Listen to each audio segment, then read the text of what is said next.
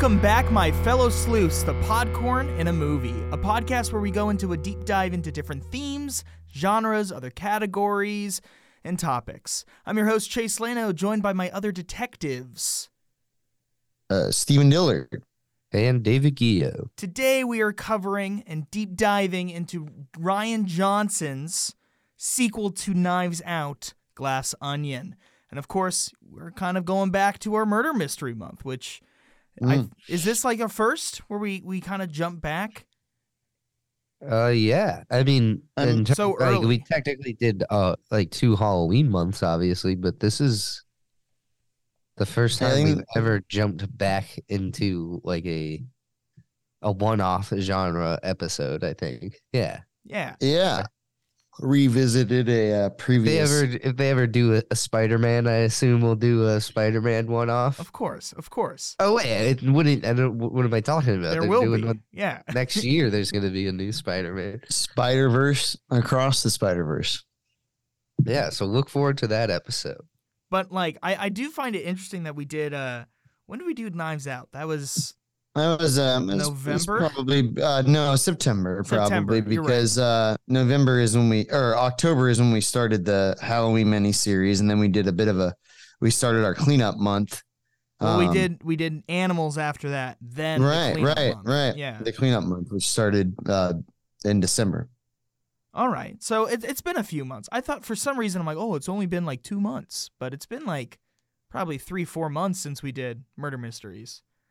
I know. I thought it was going to be kind of easy to jump back into like the shenanigans we've said and come up with, and so it's going to take me a minute to think about like those themes, I guess, that we were circling.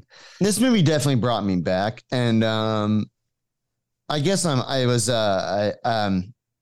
it's happy to know that you still have because comparatively speaking to bodies, and I don't mean to rag on that, but it's nice to know that you still have people that are writing clever murder mysteries. And it's like Bodies had a clever twist, but I just think the plot of this movie is so like fresh and like innovative as far as the genre is speaking, that it was nice. I don't know. I liked it. I would even argue, like, I feel like Rian Johnson himself, like the last two, I feel like you have to group these together, even though they're like separate movies. They're completely like different feels. But like his writing is very, it flips the genre. I know we talked about that in our Knives Out one. He flips the genre by not over analyzing. What's the word? He uses certain like scenes and tropes. And I think he uses tropes and cliches. I think that he understands the genre on a very high level, cinephilic level. I don't know how you would say that, but he's done his research. I'm trying to character. Yeah, I'm trying to think of yes. There you go. I'm making up words like Edward Norton's character, but he understands the murder mystery genre on a very cellular level. It's like an all-time guest to have had on was Rian Johnson, because I do feel like he has this understanding of the murder mystery genre. And just when I think like, because I thought I liked Bodies. I was like, oh, okay, this is like a murder mystery for the new generation, for this generation that's behind us. Like I get it, tech savvy, but this feels more like an old timey murder mystery. Yeah. Like I get major Last of Sheila vibes. I get major I guess kind of 10 Little Indians / and then there were none vibes where it's just like everybody is kind of clinging on to this guy, but they've all also committed these like atrocious, or not atrocious crimes, but just that they're all not really likable characters. Yeah, like there's nobody. I agree. I saw a lot of Letterboxd reviews that said there is one likable character in this movie, and it's Benoit Blanc. I saw a couple different Letterboxd reviews that said that. And I know some people might like the twin, and we'll go into that. But I agree. I disagree with that because I like Janelle Monáe's character. Yeah, and we'll go into that. But also, I mean, boys, isn't that what a murder mystery is supposed to be? Exactly. You're supposed to be gathered around these characters that are, for lack of a better, yeah, exactly. You have to. I think that he sets it up perfectly. I do think this movie works differently than Knives Out. Well, I can talk about it. I can talk about it a little later, but I definitely do at one point in this episode. I want to talk about like kind of his approach of how he went with this movie and like the writing style from like, I mean, I know. I think yes. I think he takes a similar approach with non-linear storytelling, like he does in Knives Out, where I told Chase this again. It was Chase's second viewing. It was my first viewing, but I watched it with Chase, and I think it was probably like an hour and 45 minutes into the movie. I turned to him and I said, I don't even care who did it right now. Like, I am so invested in everything. The overall story. Like, I don't know, Dave, if you shared a similar experience, but it was like almost like the actual murderer or whoever actually did it took a backseat to whatever else was going on. Like which is why that finale is so satisfying. That's an interesting point. I didn't actively think about that while I was watching it, but I definitely kind of agree with that in the sense that like I was kind of more interested in like how does Janelle Monáe or Helen, I guess, get justice for her sister. Get back at and it somehow, didn't even like I don't know. I wasn't that worried about Dave Bautista, the murderer. I guess you kind of know whoever murdered Dave Bautista is most likely whoever murdered Andy. But interesting. But unless you think that Dave Bautista killed Duke is his name, killed Andy, and that's why he was killed. Would make sense. Yeah. Well, because Dave, I took a separate route when I was talking to. I was like, Chase is like, all right, well, after the shot? It was after the shot. So before it goes back. Yeah. So before it does your flashbacks, I remember I looked at Chase and I was like, I'm not sure if this is one of those situations where you have an original killer who made the first killing. But then you have somebody else with an ulterior motive who's trying to take advantage of the situation. So now you have kind of a Clue type situation where like one murder has occurred by one person, but somebody else might have tried to murder the second person. And that's where my mind went right away. But that's what I thought was happening during Bodies. Okay. Yeah. I mean, when you weren't far off. No, you were right. But I guess that's actually a better comparison. I guess I rule out the body scenario where we might have more than one killer on our hands. Go ahead. I was just going to talk about like how you mentioned like, I think this is incredibly similar to Knives Out while somehow being incredibly different. Not like, it's almost like he took components like plot or the way to tell a story. He took components from Knives Out, but the story itself is very different. I mean, there is like a lot of like one important wealthy person is surrounded by people that are kind of leeching off of him is like a similar theme, but that's like really. But I like that when you think about like Knives Out starts with a murder, like so it's your classic murder mystery. We're figuring out how did this guy die from start to finish, but then he pulls the rug. It tells you how way earlier on in Knives Out than he does pull the rug in this movie, right? But he tells you who supposedly did it in Knives Out, which is interesting. And I wanna highlight what you just said because we'll come back to it later.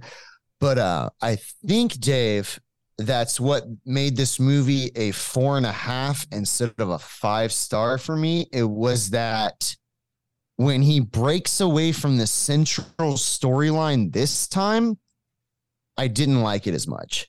Oh, I loved it. I thought it was really, really well done this time. Okay, so good to the point of discussion. To the point where it gets back to the scene when Benoit Blanc is standing over Helen's character, and he thinks that she's dead, and he's like has the tear in his eye. Like thinking back on that moment, the second rewatch, I was like almost like more invested, even though I knew she was alive. I was just like, God damn it. Like I feel so bad for him in this character in that he put her in that situation, but she ends up being fine, which is great. But I don't know. I feel like it's super effective the way they did it this time. Well, and it was longer, I think, too. Like you're taken away from the main story way longer than you're taken away from the main story. So I actually watched a video today, and someone was explaining like the writing structure of what he did, like plot wise. So in the first movie for Knives Out, he did a 3-act structure because what they did was you like the first act of the movie, you believe that it's a murder mystery. Then when they pull the rug under and you're like, oh, you actually know who the murderer is, it becomes a thriller for the second act. And it's not until the third act when it becomes back going, oh, wait, it is a murder mystery the whole time where you paying attention. Where in this movie for Glass Onion, he instead does a 2-act structure. So you have the first act where you're observing through naked eyes, and then you are told something else and observes from a different point of view, which he does in this movie instead. Yeah. They're completely different, like, ways of telling, but it completely changes the story structure completely, which I think is very interesting. I read this on the trivia, so I don't want to take credit for this. What I think is a really brilliant observation, but you know when they're solving the puzzle boxes, and the music note thing comes on, and then Yo-Yo Ma comes out of nowhere and is like, oh, that's I forget the name of it, but he explains it that it's like 2 different not notes, but 2 different lines of music going over each other. Yeah. That complete, like, so like when they're layered back over each other, they create a entirely new perspective on the song or whatever, which is like what this is. Like, basically you're layering those 2 plots over each other. So then when you're looking at it again, you're like, holy shit. Like it's now all of these people are suspects in a murder that we are like not even thinking about before. Like, I don't know. But it also really like that. Makes the rewatch in this much better. Well, I do think that there's also like multiple, like this plot is very complicated in a way where it shouldn't be, because like I didn't know this. You guys might have known it because I'm just stupid, but did you guys know the meaning of a glass onion before watching the movie or no? No, I never heard the expression. So it was a song by the Beatles, and it's a joke on people who used to overanalyze their lyrics. So the whole point of a glass onion is you can look at how many layers it has because it has so many layers, and you can analyze each layer. But in reality, it's always see-through. You already know what's at its core. So like the whole point of a glass onion is like, Daniel Craig, he's pretty much, he knows the whole point of I don't think he's an idiot through most of the movie is he believes he's a multi-genius billionaire. And then when he slowly gets to learn to know him, he realizes, no, he is a stupid idiot. It's just right in front of him. It like the simplest answer to everything in the whole movie is right in front of you. They're telling you it, but you just don't expect it because you want to analyze each layer. And I don't know. I just think that that's such like a mind game in a movie plot that's already talking about like 2 different murder mystery plots as well. Yeah. I was gonna ask that because again with second viewing and even just viewing back on like after like when I left theaters and I was thinking about it, I was kind of like, geez, like I feel like it was so obvious that it was Edward Norton the whole time. And I must have been thinking that during the movie, but you're also like along the glass onion theme, you're thinking, well, no, it's not, it can't be that obvious. I'm not seeing right through the onion. There's got to be more layers to this, but it is like, he's obviously the bad guy from start to finish. And I watched this like a few days after Christmas with my whole family. And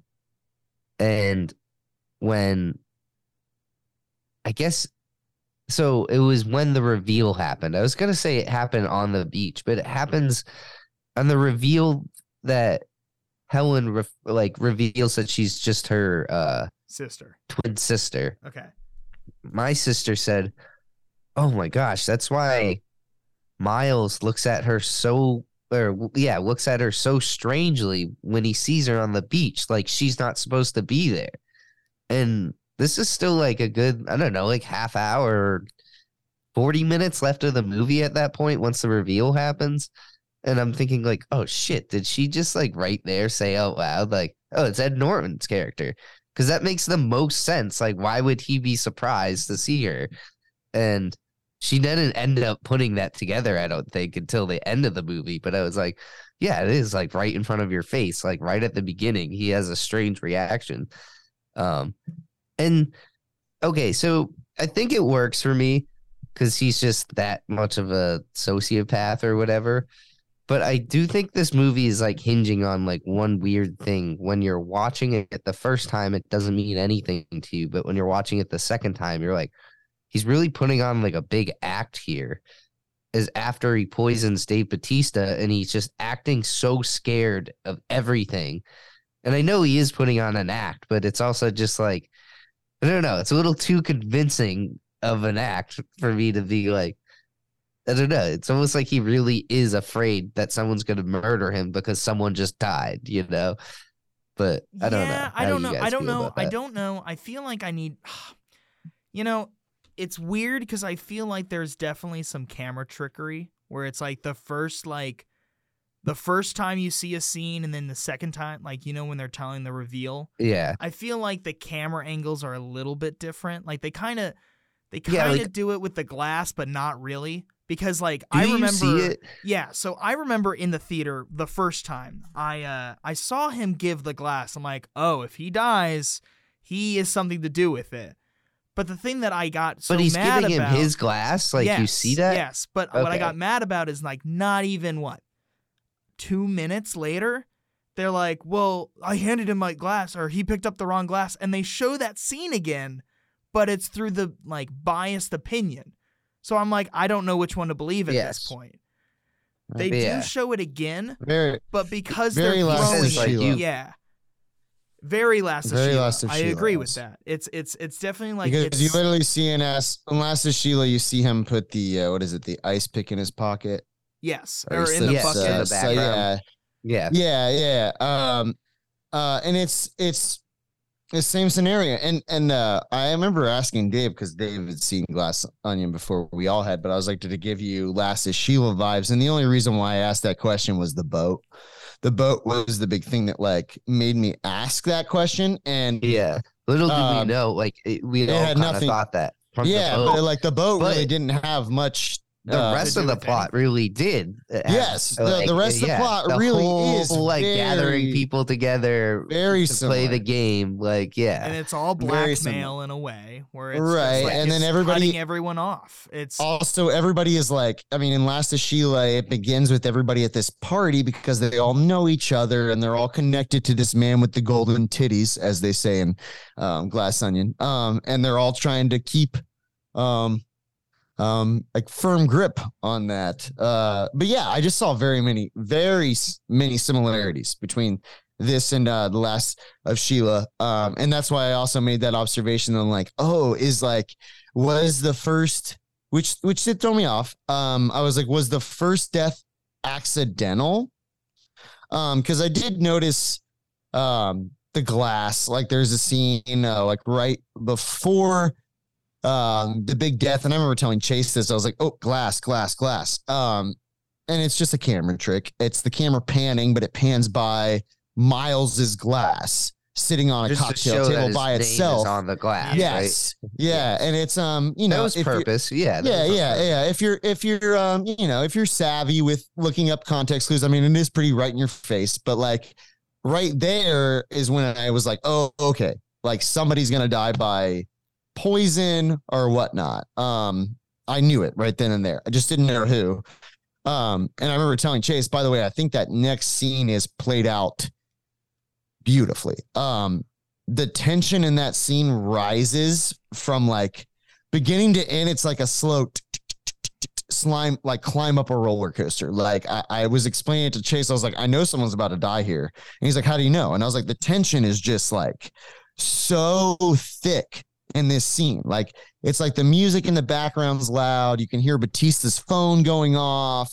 The shutting of the shield. The shield keeps like dropping down on the Mona Lisa painting. And I was like, all right, yeah, something's about to happen. Somebody's about to die. But I think that scene is the tension in that scene is, well, I don't know. You can cut it with a knife. It's great. It's actually really interesting as well, where it's if you really look at that scene too, and you know, I'm gonna shout myself out because this is I probably said it during this recording, and if I'm embarrassing myself, fuck it, I don't care.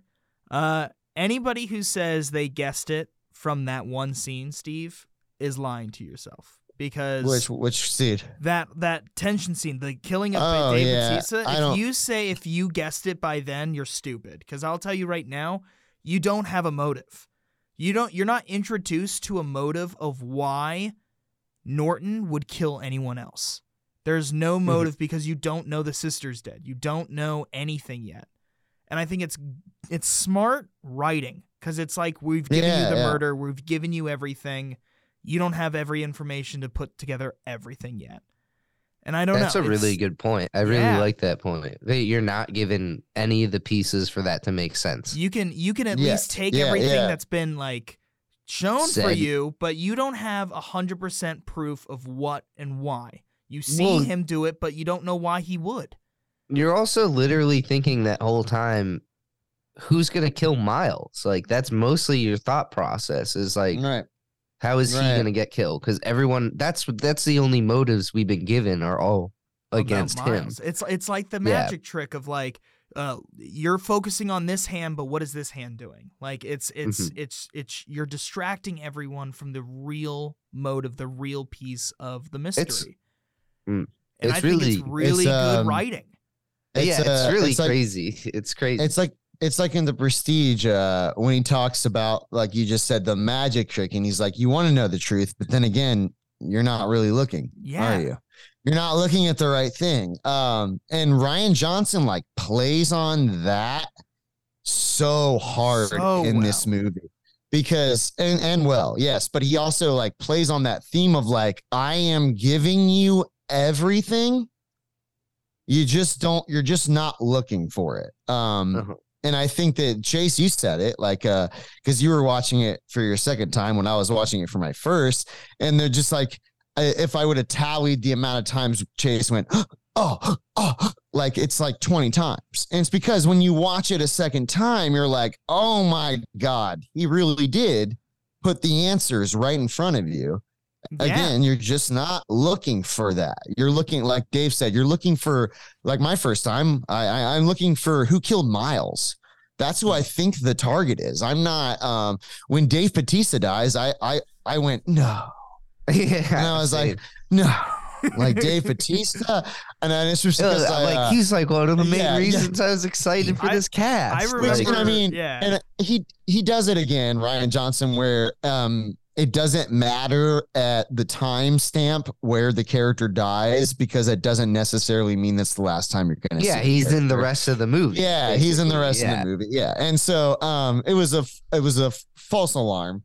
And it did the same thing with Knives Out. It was like when Christopher Plummer, slits his throat. I was like, oh no, I know he was going to be the guy that gets killed, but I like Christopher Plummer, and then he's in a lot more of the movie, so it's okay. It's fine. Same thing here. It's John Travolta in Pulp Fiction. Yeah. Yes. where you need not worry about when the person dies because the story is not told in a conventional way. It's weird, not the side tangent at all, but I really hardly ever think about at the end of Pulp Fiction that Samuel L. Jackson is going to walk the earth and do whatever he does. And John Travolta is about to go to he's just going to go get killed by Bruce Willis. Like, I never, ever think about that for some reason. I just assume John Travolta is going to go off living a happy life of crime or whatever. He had a crazy day. Yeah. So right away, I do like the unconventional approach that I'm trying to think of all the murder mysteries recovered. There may have been one other one where the murder doesn't happen within like the first 20 minutes of the movie. And I think that's Manhattan Murder Mystery. It takes a little bit of time, but Last of Sheila does. You're right. That one takes about an hour and a half. You're right. That one does take a lot. Similar to this movie, though, one of the main murders happened before the movie started. That's really integral to the whole plot, but we don't even know that happened before. We're watching it basically, and it's such a great exercise in storytelling because what if we did know? It's not the same movie. And it's because of it's the order of events that Rian Johnson chooses to let us in on. It's because he does it very strategically. Go ahead. It's crazy to think like when you're watching this movie, you get to know. I hate that there are two names, but Janelle Monáe's first. Andy, is that her name? Yeah, Andy and Helen. You get to know Andy as a character that you think is Andy, but then you find out that Andy is dead, and for a split second, you're like, "Oh no, she's dead. I liked her," but you're like, we never actually knew her. Yeah, So it's like a really weird concept because it's like you find out someone you knew is dead, but you don't even actually know that person because they weren't that person in the first place. Like it really is. This always happens when I talk anything with you guys, but I'm like, damn, this really might be a 5-star. Like, hey, I might come back around to it. It really is like a stroke of genius. I just my biggest thing is like I'm trying to I'm comparing it too much to Knives Out, which is criminal because I shouldn't do that. It's a separate story, but we don't even know if it's a direct sequel. Like, and I love that because it's just another story of Benoit Blanc solving a mystery. Who knows when it is in his lifetime? I assume it's after. I assume COVID, I don't know what references they might have made in Knives Out, but I feel like. They made some political references. So you're right. Like this does, world. But there's no mention of even when the people recognize Benoit Blanc, they're like, "Oh, you're the one that solved this famous murder," which was not. Yeah, it was the ballerina one. Yeah, it was not the one. Yeah, it was not the one. Blah, blah, blah. It was not the Knives Out mystery. I did have the thought did occur to me. Did Knives Out become a famous Benoit Blanc story / mystery that was told? And that's where Helen gets the idea to Oh, go to him, possibly.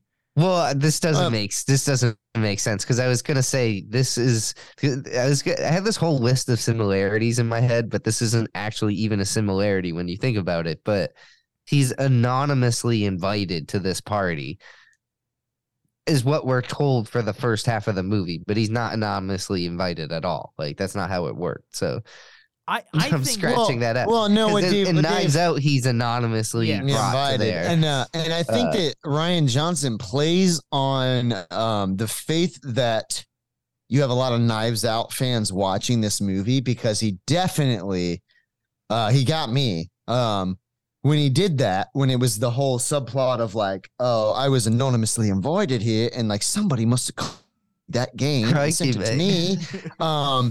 I bought that. I bought Benoit Blanc's story right away without question. And it's because and it's because it's the exact same thing that happened in Knives Out. Is that somebody I thought that somebody going to this party with Edward Norton that Edward Norton was throwing, somebody suspected that there was going to be foul play and wanted Benoit Blanc to be there. That was which isn't far off the truth, but it's not exactly how it played out in Knives Out. But and well, also on that note, I'm thinking like what works about it is that Rian Johnson has spoken so openly about like I want Benoit Blanc to be like a new like classic. Right, detective. Like a Hercule Poirot, Sherlock Holmes. Yes, where I can tell multiple different stories where he is the center of it. I'm automatically like, oh, and maybe that's his thing every time. He gets anonymously invited. Like, right. I'm just like, I don't know. Like, instead of being like, that's kind of just the same plot as the first movie, I'm just excited by the prospect of like, I wonder how the third movie's gonna get anonymously invited. Watching it, I get it again. Like it just in the first movie, you're led to believe that Benoit Blanc is a competent yet clumsy detective. Like maybe he is really good, but some things fall into his lap, or there's like luck involved, or because remember Anna de Armas's line, she's like, you're not a very good detective. And he's like, maybe you're not a very good victim, or whatever he says. He's like, maybe we're perfect for each other.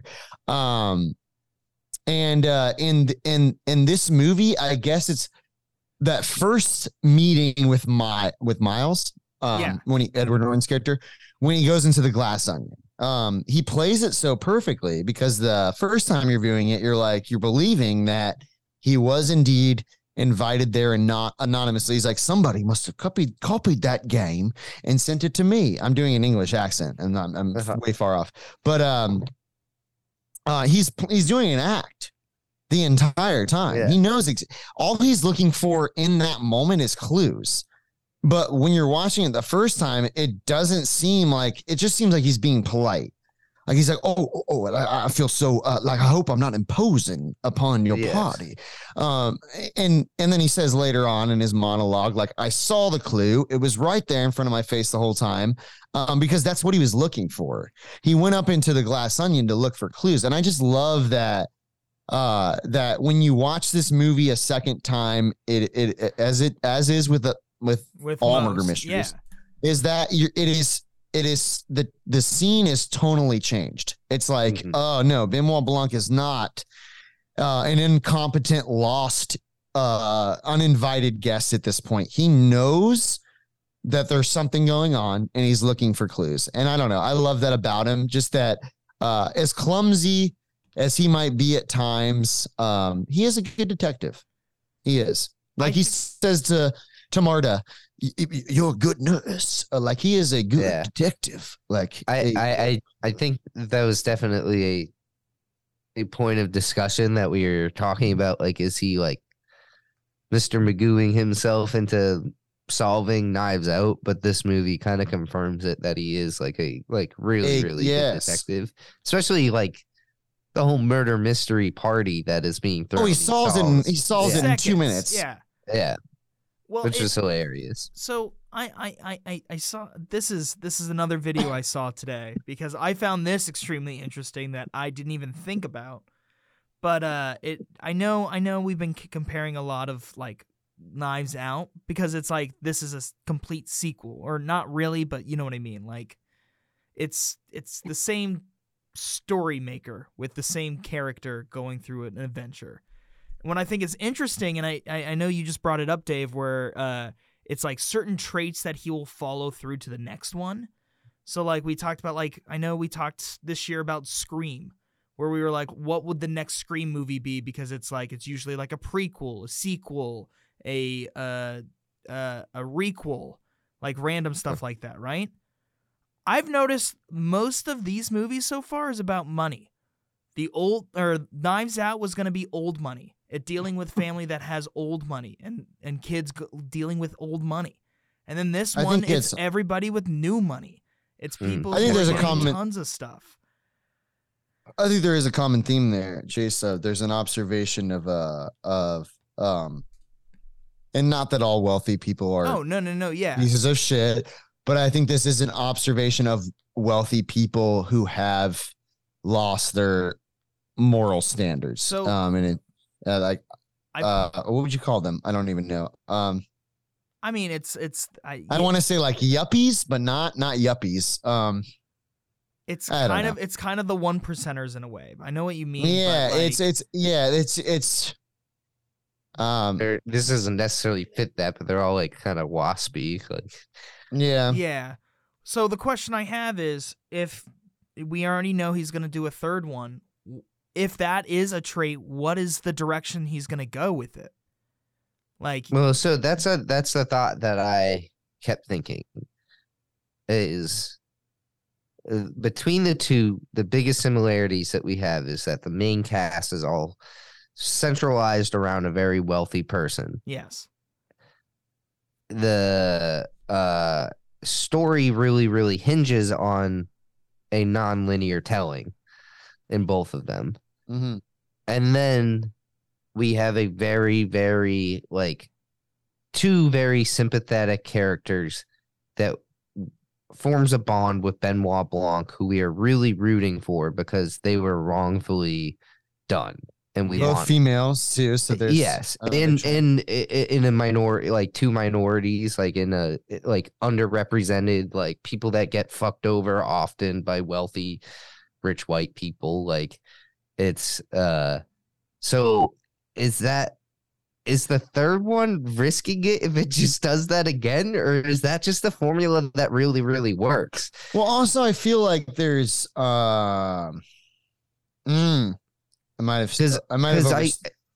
thinking about the similarities between Ana de Armas and Janelle Monáe's situational characters that you're just I'm really rooting for Benoit Blanc to figure this out because I like these people, I like this pairing, and they make a good team as well. And it's do you do it again for a third time? I think the hardest part, and this is kind of true if you look back at most of our murder mysteries we've covered, I feel like almost all of them, they deal with very wealthy people because most of the time a murder mystery takes place in a mansion or something big. Or blackmail exactly. I feel like, and this is a weird approach, but while talking about it, I thought about it and I'm like, you know what? I would 100% see a movie kind of like that. What if the third one does a complete loop and it's kind of like Rear Window, where it's Blanc just trapped and seeing a murder, trying to piece it together while, being by himself, isolated or something, where it's you're not focusing on big glamorous money or power or anything, but it's more kind of isolation or focusing on a completely different theme. He's on vacation with Hugh Grant, and Hugh Grant's just trying to get him to have a good time, and Benoit Blanc's like, "Don't you see? There's a murder happening afoot over there." I don't know. I feel like for the third one, he's gonna have to do either a complete tone shift of I don't know. I think it would be more profitable if he did a tone shift, but still have the same I don't know. He needs to do a little bit of research on murder mysteries. He has the people already. I feel like this is the time where you either make something original or new, or go back to something that almost worked or almost was so out there that no one would know what to expect. You know what would be, I feel like, the most, and kind of no one even wants this, but the most interesting thing to do with a Benoit Blanc or Hercule Poirot type character would have them be wrong at the end. Yeah. I feel like that's a good twist, but also no one's going to see a detective story when the detective's oh, well, cheerio, I'm completely wrong about everything. I'll just fuck off. Well, I mean, technically that was kind of and watch them run or see them run. See how they run. Or see how they run, where it's technically the victim tells us how it's going to end, but I mean, it's the murderer explaining everything. It's not the detective doing it. Like, the detective only knows one clue, not the whole piece of the pie. Yeah, it's a good question. I hate to just be thinking about the third movie while talking about the second movie, but I really, really do like the existence and success of this movie. To me, makes me wonder what the third one could possibly be, because like this didn't radically change the game in terms of what he did in Knives Out. I think it just reinforced his like almost like encyclopedic knowledge of murder mysteries to the point where he can manipulate them into being something original. Even if like, we could spend an hour talking about the comparisons between this and The Last of Sheila, but I still think this movie's wholly original, like it's not copying enough of anything. It plays as an homage more than anything. But I think one homage piece that I was really like kind of rooting for, and I know we talked about it in the episode before the movie came out, was I was wondering if the photo, because we all thought it was going to be very Last of Sheila-esque, if the photo that we saw in the trailer will be very important to the story. And it ended up being important to the fact that it showed that the glass onion was proof that the napkin was the original. And I'm like, that's a cool photo from the trailer. It's just them at the glass onion, but the whole point of the photo was to show that the bar closed down and they were that was the last night at the glass onion. Did you have like some weird prediction that I'm forgetting or something from the trailer?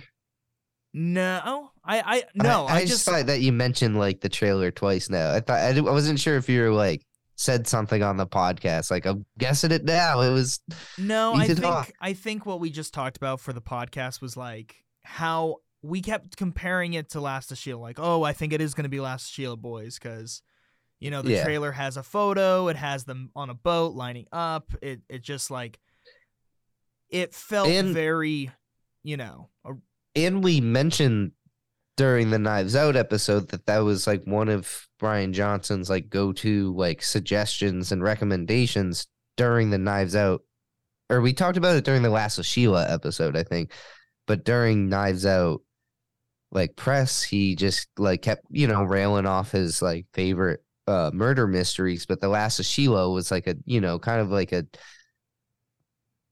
I don't want to say it was like a deep cut, like a deep, what do you call it? A deep pull or a sneaky, I don't know, like sneaky snake. Like it's an idea that it's what do you call like something that like is a really good suggestion that not a lot of people think of? Why can't I think of it? Is it deep cut? I don't know. I know what you mean by though. Like, try to think like I always think like Bringing Out the Dead when I recommend a Scorsese movie is a good like. I think it is deep cut. I think that's what I'm looking for. But that's The Last of Sheila is what Rian Johnson kept like bringing up, and I love that. That was 4 years ago now. Yeah, I guess it was 2019. It's technically 4 years ago. But I like that he then goes on to make a sequel that is like super, super inspired by it, because Knives Out wasn't necessarily had, that many Last of Sheila vibes, but this does. Yes.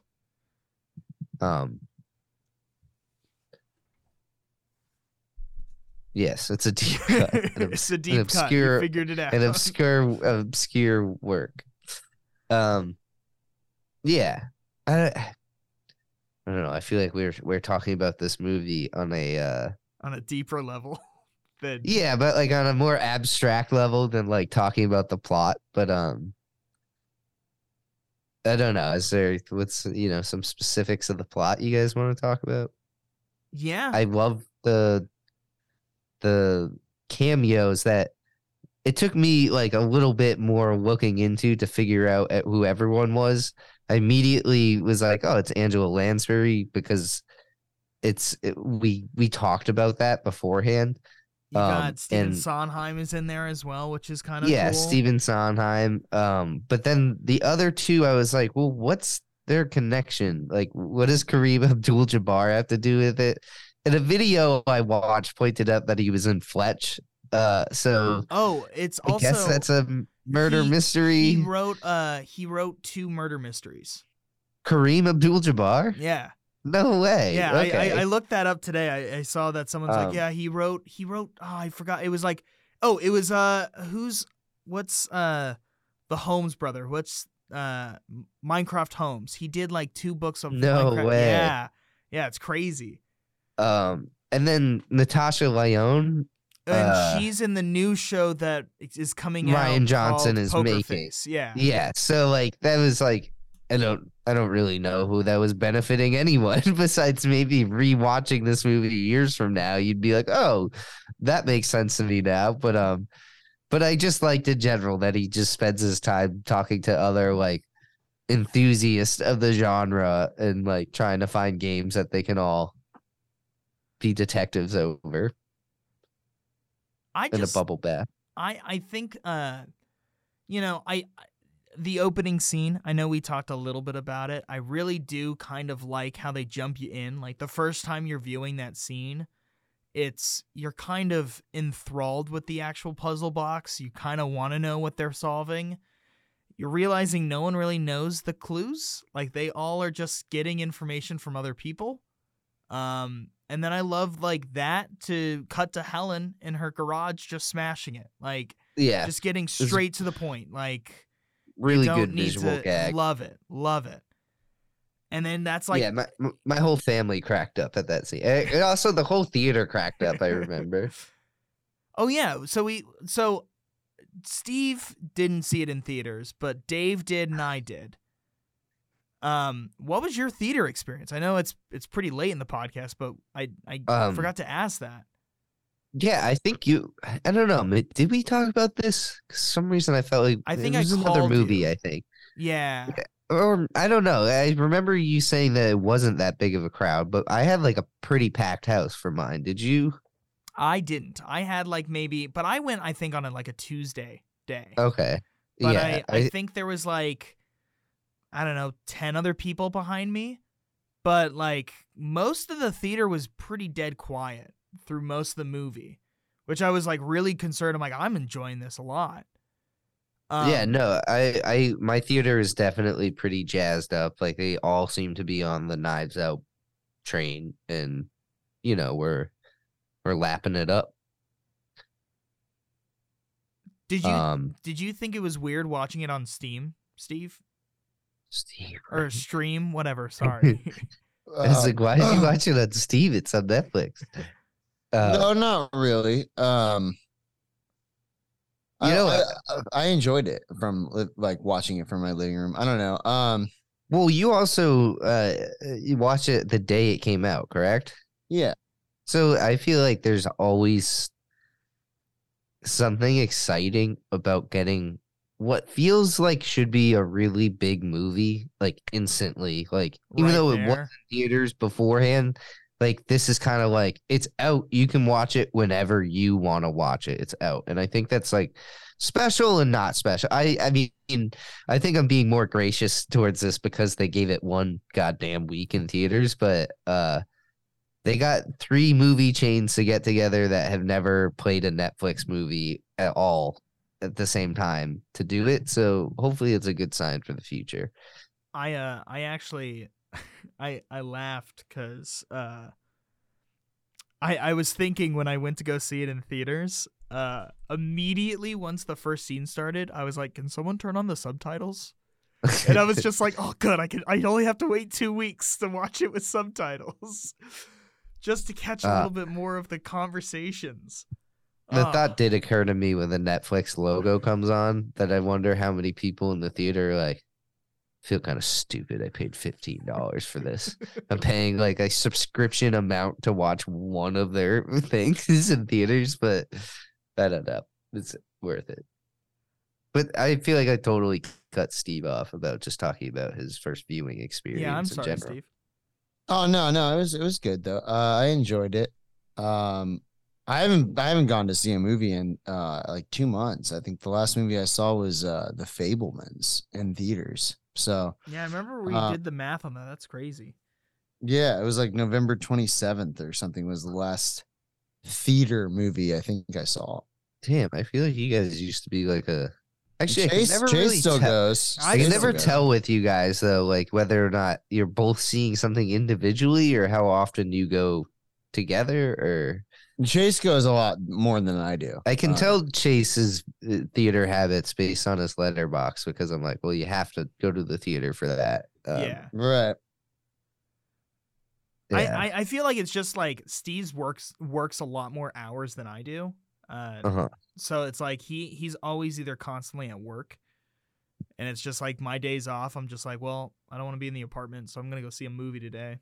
And I was lucky enough to have like a solid, like last month I had like a solid run of good movies that came out, which I was like, yes, this is a good last month was it. exciting. This is a classically dead month in the movie theaters. But there's usually a good amount of holdover from all the Christmas releases, and then maybe like January or like late January, you start to get like, oh, this is getting more awards buzz, so they'll release it again or whatever. But going back to Glass Onion, I do have a question for you guys, and I watched it again today, and the one thing that I feel like is so like important information that I feel like they didn't really, I had a hard time kind of getting that point, was the clue of the letter of like behind the actual golden ratio.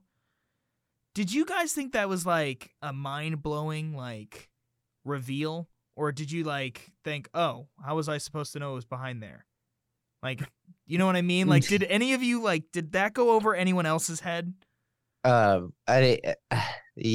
Well, it didn't go over my head so much as I felt the same way, but like, I was like, oh, clever, because you showed us that once earlier. Like, but it wasn't like as soon as you see it. Do you even see the frame? You see the frame when he's talking. But do you see it do you see it after or before the letter? Like, you see it before, but the thing is, you see it's the only time you're like, it's like dead shot in the center is when they're showing the photo. Like you see my screen right now on Zoom, right? Yeah. The photo will be here, but like the actual square dot is here. So it's like it's off center. So it's like but that's it. I know you see the frame in the photo and everything, but like in relation to us knowing that a red envelope exists, no. When do you see it? Do you see the frame after you know the red envelope exists? No, I think it's before. I think it's before. That's in that case, that wouldn't mean anything to you. But I do think you see it at least once afterwards, but it's still like. There's one point where they look at the napkin, or they like reference the napkin, and it does there's a cut to the napkin, and it's like zooming in on it, and I guess in that scene you can see, but again, it's like if you're not looking for it, then like how do you know? Like like you have no idea. I do think it's like it's more of it was right in front of our character's eyes the whole time, not so much with the audience's eyes. Like it's not. I don't think it's supposed to play as like the answer is right in front of you, the viewer, the entire time. If you fucking were smart enough to guess that red square was the envelope that contained the original napkin, like I think that's too much to ask viewers. Yeah, but like, I feel like if you're Benoit Blanc and you're snooping around and you're staring that in the face, then maybe it's more of in front of his face than it is in front of our face. You know, like. All right, it seemed like when they're actually revealing when she gets up there and she sees it, it's like it's obvious, it's right there. Like she beams straight for it, and I'm like, I don't know where, like, if it just like the edit they missed something, or it like I missed something. I don't know. The only time I feel like I missed anything like watching it again today was like the first puzzle you see when the box opens is the golden ratio puzzle. And it's like that, and then with the actual frame, that's it. That's the only time you're like given that information. I don't know if it's like enough to get you to that huge mind-blowing experience. I know this is... It when... Okay, go on, Steven. No, I like when Benoit Blanc refers to the board game. He's like, and then I got some board game that some childish games that took me a couple minutes to solve, and he didn't even solve it. Yeah, he literally just got the copy from the girl that broke it, Andy. Yeah, I don't know. I just thought that was funny, just because he was belittling him. Because some of those puzzles, if you look into them, one of them is, and I forget the name of the move, but there is a chess move where you can, if you're playing an amateur chess player who doesn't know how to play chess, you can beat them in 2 moves, and it's called like the something move. And one of those puzzles is doing that. It's doing that chess move. Catherine Hahn says that. Yes, and I just can't remember a blank in 5 or whatever. And the reason why I know that is because of my dad has beaten me with that before when I was a kid. I remember that because I was like, I moved my pawn a certain way, and he's like, oh, and I was like, what? And then he like made a move, I made another move, and he's like, checkmate. And I was like, what? How? So I don't know. That was fun to see that in action. That's actually really funny.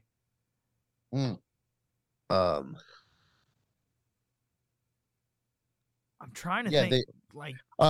Again, it's another callback. This movie does have a lot of callbacks to other murder mysteries, and this one I would say is like you have Miles, who's kind of obsessed with games. Not only does it remind me of our character from the Last of Sheila, but it reminds me of Sleuth. I mean, you have opposite Michael Caine in that movie. The character is obsessed with board games and puzzles, and it's like, what does Miles send his friends? This big elaborate like puzzle box with all these different types of puzzles. I don't know. I was drawing similarities there. I think it's a good thing to draw from, because I don't know if, oh my god, I don't know if my memory is bad, but was Knives Out the one that had the captain from Sleuth in it? So it's like, I feel like if anything, like this movie relates to Last of Sheila, how Knives Out relates to Sleuth in a way.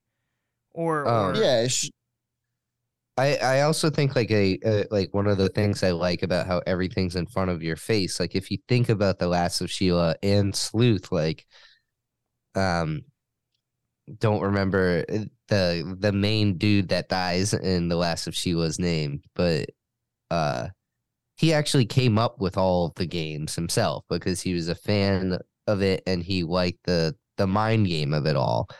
And then in Sleuth, they're both like, like serviceable, smart guys. And where is that going with this?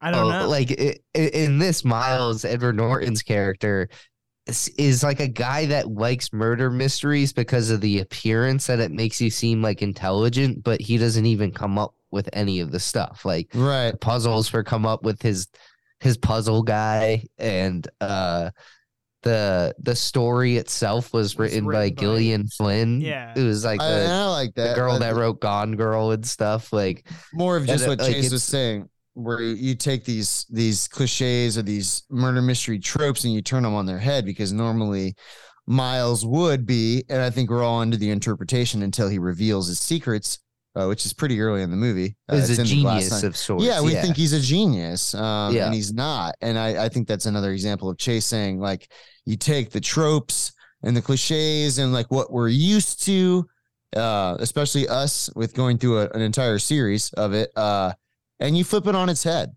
And that just comes down to clever writing. Steve, writing. I have a question, because I know I watched that Easter egg breakdown. I don't know if you watched it, but there was something that I didn't notice that the Easter egg video I watched was like, it showed me and I blew my mind, is you actually see the moment Blanc figures out who did everything. And it's when Batista is still alive. He's like dying. His last breath is when you see Blanc figure it out.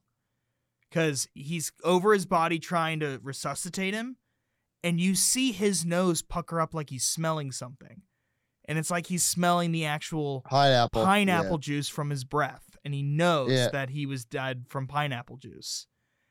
And I don't know. I just think it's just dumb. It's so dumb. It's genius. Really? Yeah. No, it's just dumb. I think that also you're given that what's that God, I should know this. Chekhov's gun? Chekhov's gun. Yeah. Chekhov's Mona Lisa. Yeah, so it's Chekhov's Mona Lisa. I guess there is a gun that's literally Chekhov's gun as well. But what I was gonna say, Dave, is exactly what you said. Was that I said Mona Lisa either. I kept thinking, and it's the way that, and I don't mean to pat ourselves on the back as film guys here, but I was like, they keep going back to this. They just kept cutting back to the Mona Lisa and that shield coming down, like over and over and over. It's like he's beating us over the head with, this is gonna be important later. I caught on to that. I assume a lot of other people did, but go ahead. I just want to say that I'm probably just stupid or not intelligent enough for this, because they give us three things that are definitely like Chekhov's gunny a little bit, but it's I guess four things. A, it's the real Mona Lisa. Yep. B, it's under some sort of temperature controlled like super active device that will close and shut and close and shut. C, it's he put in his own failsafe for it. And then D, that this entire house is being run on his little energy crack. Unsafe clear spelled with a K. Okay. Yeah. Given all of these things that like it is all pointing in one direction, that this is gonna burn, I'm like, someone's getting their head cut off in that thing. Like that's what I'm thinking this whole time. That's all I could think of was like someone's getting their head cut off or something cut off. It's really funny because for some reason when like the first time you see the shield go up and down, I'm like, is this actually a heist movie? Is this not a murder mystery? Are we going to see like a Mona Lisa heist? Nicolas Cage walks around the corner and he's like, I'm going to steal the Declaration. I did present the idea during Knives Out that are Knives Out mysteries necessarily murder mysteries every time? So maybe that's what they do with the third one, is he's investigating National Treasure 3. Well, or I mean, and going back to like our theories for the third one, how about a third one where he actually like Scooby-Doo's it and he just falls into a mystery, rather than being, I would like that, like invited or anonymous, like he's at a famous, and maybe it's not a murder mystery. And here, I hope Rian Johnson, if you're listening, maybe he's at like an art museum and somebody steals a piece of art, and instead of having to solve a mystery, he's like, I have to catch the thief. I don't know. What if the inside incident is someone stole something and then someone gets murdered and he goes, okay, right. It's my turn to step in. Or he's framed for a murder and then the detective agency is like, you're now on your own, Benoit Blanc. You've been blacklisted, and then he's like, I have to solve this murder to clear my name. And then someone's like, wait a second, who let the Bond writers into this room? This is just a James Bond plot. I was about to say, what if he's recruited by a secret British intelligence group? But I liked it. I like in this movie that we get, even though it's not, I don't know, it's hard to say. The spotlight is shared, but I still feel like we get to know Benoit Blanc a little bit more, because you get that I guess beginning montage where he's just kind of like, I'm bored, like I have nothing to do, I'm solving crosswords puzzles in my bubble bath, like he doesn't have anything to do. That small segment does so much, I feel like. Yeah, I feel like it does too, and I really like that personal moment. And then you find out Benoit Blanc is gay, which didn't know that. And you don't find that. I mean, at first you hear a voice from the other room, and I'm like, is that his, like, well, he's in a bathtub, but there's a man's voice coming from the other room. Like, is that his butler? You don't really know. But then it goes back to it, and you find out, like, oh, it's his boyfriend. Oh, okay. But yeah, we get a little bit more of his personality. Yeah. Of like, who is Benoit Blanc? Like, because in the first Knives Out, he's shrouded in a bit of mystery. You get you find out who he is through other people. Oh, you're that detective. You solve that mystery. And he's there to solve a mystery. Right. It's kind of similar to what you were saying earlier, or it's the same thing that you were saying earlier, Steve.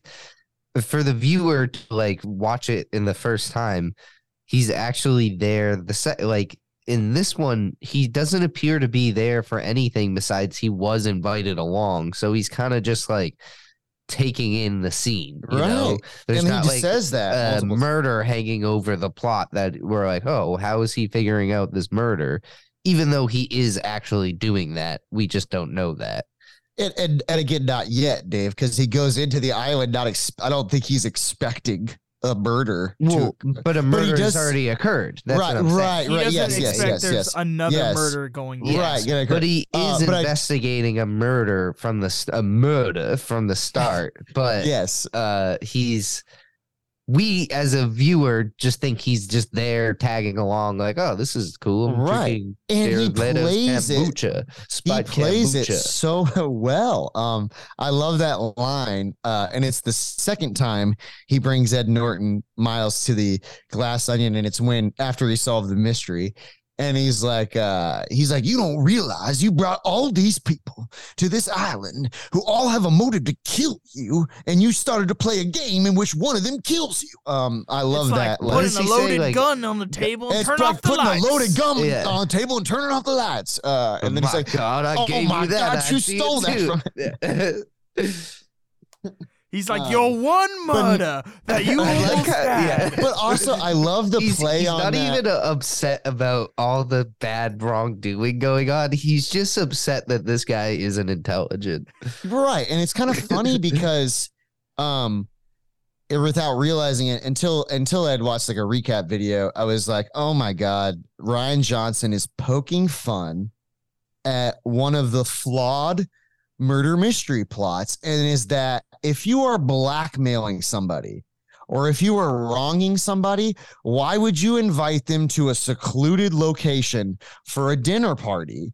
And it's like Clue. It's like if you are Mr. Body and you put all these weapons into everybody's hands and turn off the lights, what do you think is going to happen? Yeah. Somebody's going to try to kill you because you're the one blackmailing everybody. And I like that Rian Johnson is kind of turning that on his head and being like, yeah, that's kind of a stupid thing to do. Like, realistically speaking, and I know all these movies, murder mysteries, are a bit out of the realm of realism. There's a little bit, there's a little bit of that uncanny valley or whatever. It's a parody. Yeah. Yes. Is a parody. Yes, absolutely. Worse than that. So like it gets away with it because of that.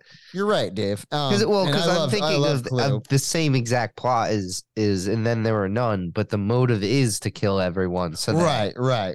That one works better, but yeah, I just like that Benoit Blanc is kind of, because we all love these murder mysteries, but like he's almost pointing out the flaws in throwing a murder mystery like party if you're a rich eccentric asshole. Oh yeah, like, hey, this is probably a really bad idea because all these people are superficial. They don't view you really as a friend. Yeah, like, I mean, and it's, you get those flashback sequences where like they're all in the bar and you get the sense that like everyone else outside of Miles, of course, we're already friends. And it's like, I don't know if I doubt the legitimacy of their friendship, but are they all superficial people? Like, kind of, they became superficial. Yeah, I think.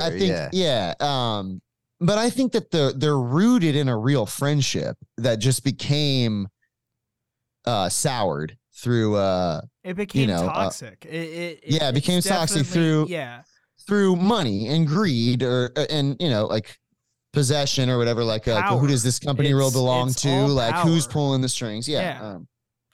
But yeah, it's a good observation of power. Yeah, like you just said, Chase. Like this is a good observation of like it's people, that side of the life. And what's funny is like power. I'm gonna make a wild comparison because I know it's not a murder mystery. Okay. But the tone of this movie reminded me of The Menu, which I just watched, where it's like this rich, eccentric, like chef is inviting all these people to this island, and he doesn't like any of these people because they've all wronged him in one way or another. One of them just from being in a movie. But spoilers. Spoilers. Sorry. But yeah, it's kind of like The Menu was a murder mystery without, and I can't speak much on it without spoilers, so I won't. But I think you guys get what I'm saying. It operates as a murder mystery like without being a murder mystery. Without being, for sure. Because you have the central location, you have the rich guy, you have the invites, you have people that have all mysterious backgrounds. Yes. None of them particularly likable, except for the exception of like one or two people who are your main characters. But whatever. But yeah, Schmores. Cheeseburger. But also, I will say that I think it's I don't like that this movie was released with a limited theatrical run, because I feel like if you gave it room to breathe, this movie probably would have produced much like Knives Out did, which was a hit. I would agree. It's tough. It's tough. I I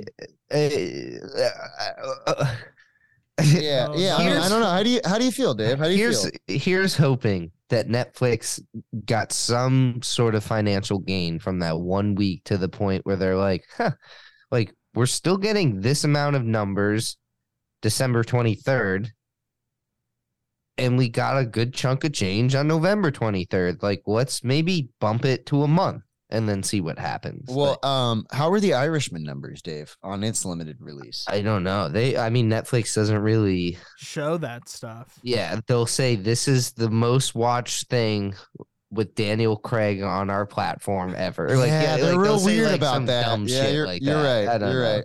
It's like I'm kind of mad at Netflix right now. I feel like they're kind of making Netflix. They're making some stupid moves lately, dude. I'm sorry. Some real stupid moves that could possibly jeopardize the future of another investment we have going. Yes. By the way, there is a petition out there. I signed it. Yeah. But no, it's just a curious. It's something I'm curious about, because I am all for. I would be a total hypocrite if I told you I am against streaming. Do I think it jeopardizes the integrity of the theater experience? Yes. Will I continue streaming till the day I die? Yeah. Yes. This is the dumbest. It's tough. It's like I love the theater experience, and it's like, here I am talking to two people who saw Glass Onion in the theaters, and I'm somebody who streamed it. But I'm like upset that it didn't get a long enough theater run, but I wasn't there to support him. But I don't know. I am an advocate for the theater experience. Like, I think that is something that is dying. And there's movies like Avatar, Nope, Top Gun, Maverick that like make you go to the theaters because you're like, that's a spectacle. Like, I got to see this on the big screen. But why did you not put? Well, there's a nice thing that there will always be directors that most likely will refuse to ever let streaming services premiere their movies. You have the Nolans, the Camerons. Yep. Right. But Dave, we saw people I never thought would cross that Tom picket. Cruise. You have like Martin Scorsese, who I thought would never cross that picket line of like, I feel like someone, I don't know, took advantage of his old age and they misrepresented it to him. He's like, so this is going to be at theaters, right? They're like, yeah. Theaters. Yeah, for a week. Don't worry about it, Martin. Yeah, they're like, it's going to be in 2 theaters, and that works for the word theaters. Like, it's just, I don't know. We're doing that for an Oscar run, right? Okay, yeah, so Apple TV Plus, that's a movie theater thing, right? That's where I'm going to bring my next movie. That's the Killers of the Flower Moon. Apple TV Plus is definitely a movie theater thing, right? Right. That's like the new AMC, right? Or like Regal. It just has the word TV in it for no reason, right? It's just tough. Well, I think it's the strangest thing. Like what I was saying earlier, I do get this like especially being like a crazy person that stays up all night long sometimes. I like it 3 a.m. sometimes when I'm like, oh shit, like Glass Onion, a Knives Out sequel is available to me right now because I want to watch it. You're right. Then I'll right. watch like, not that I had this experience because I saw it in theaters, but if I watched it, I would be like, huh, that was a 4.5-star movie.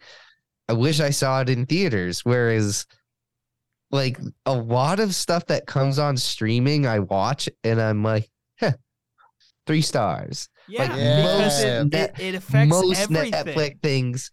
I don't even know if it's because it's bad because I'm watching it on Netflix or if it's just the type of quality that Netflix gets. I'm so glad you stuck in a 3.5-star realm. Oh my God. Dude, very rarely will get a good movie, like a really, really good movie. I literally said I'd say like 2 or 3 a year, maybe.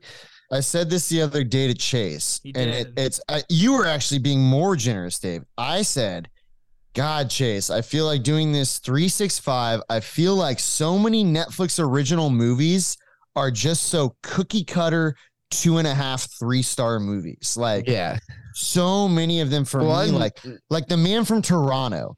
It was like, it was like I gave it 2.5 stars, and that movie like equally makes me mad as it does. Like there's so many like doesn't make you mad at the same time. Like there's so many good like there's like good Kevin jokes. Hart, Mark Wahlberg movie, like Me Time. Yeah, that is like the perfect description. Is this movie is making me mad, while at the same time really not offending me at all, which actually offends me more. It's like I would rather it be so bad that I'm offended by its badness, not its so mediocre that it's just bad. Like, what reminds me of is so much Netflix is like what I say is cookie cutter, because like I remember like my parents were big renters when I was a kid, so we'd stay in a house for like 5 years, we'd move to another one, rent it, and so like when we'd go house hunting, like I'd go with them. My other brothers didn't really want to, so I'd go with my parents. I love that stuff. And when we went to these houses when they were newly built, they all looked very, very similar. Like the rooms were the same size. And my aunt, who was working in real estate at the time, was like, oh, those are what are called cookie cutter houses, because you're like taking a mold, a cookie cutter, and you're placing it on a property, and that's the house you're building. And then you go to the next property, and that's the house you're building. Yeah. Yes. And it's like, that is the Netflix formula, is like a cookie cutter. It's like, oh, okay, like get a couple big stars, throw in some action, give it enough of a budget to where the special effects are like mediocre at best. Right there. They're right there. They're like right there. And, throw in some one-liners, I don't know. It just seems so formulaic. And like, I think that to me, and it's the most disappointing part of it all, though, is that it probably doesn't really not work for that. Like, it works for them. Like, they make so shit ton of money of it. Yeah. So many people probably were like, oh, Kevin Hart, Mark Wahlberg in a movie? Like, I gotta watch this. Like, I watched it. I'm one of those people.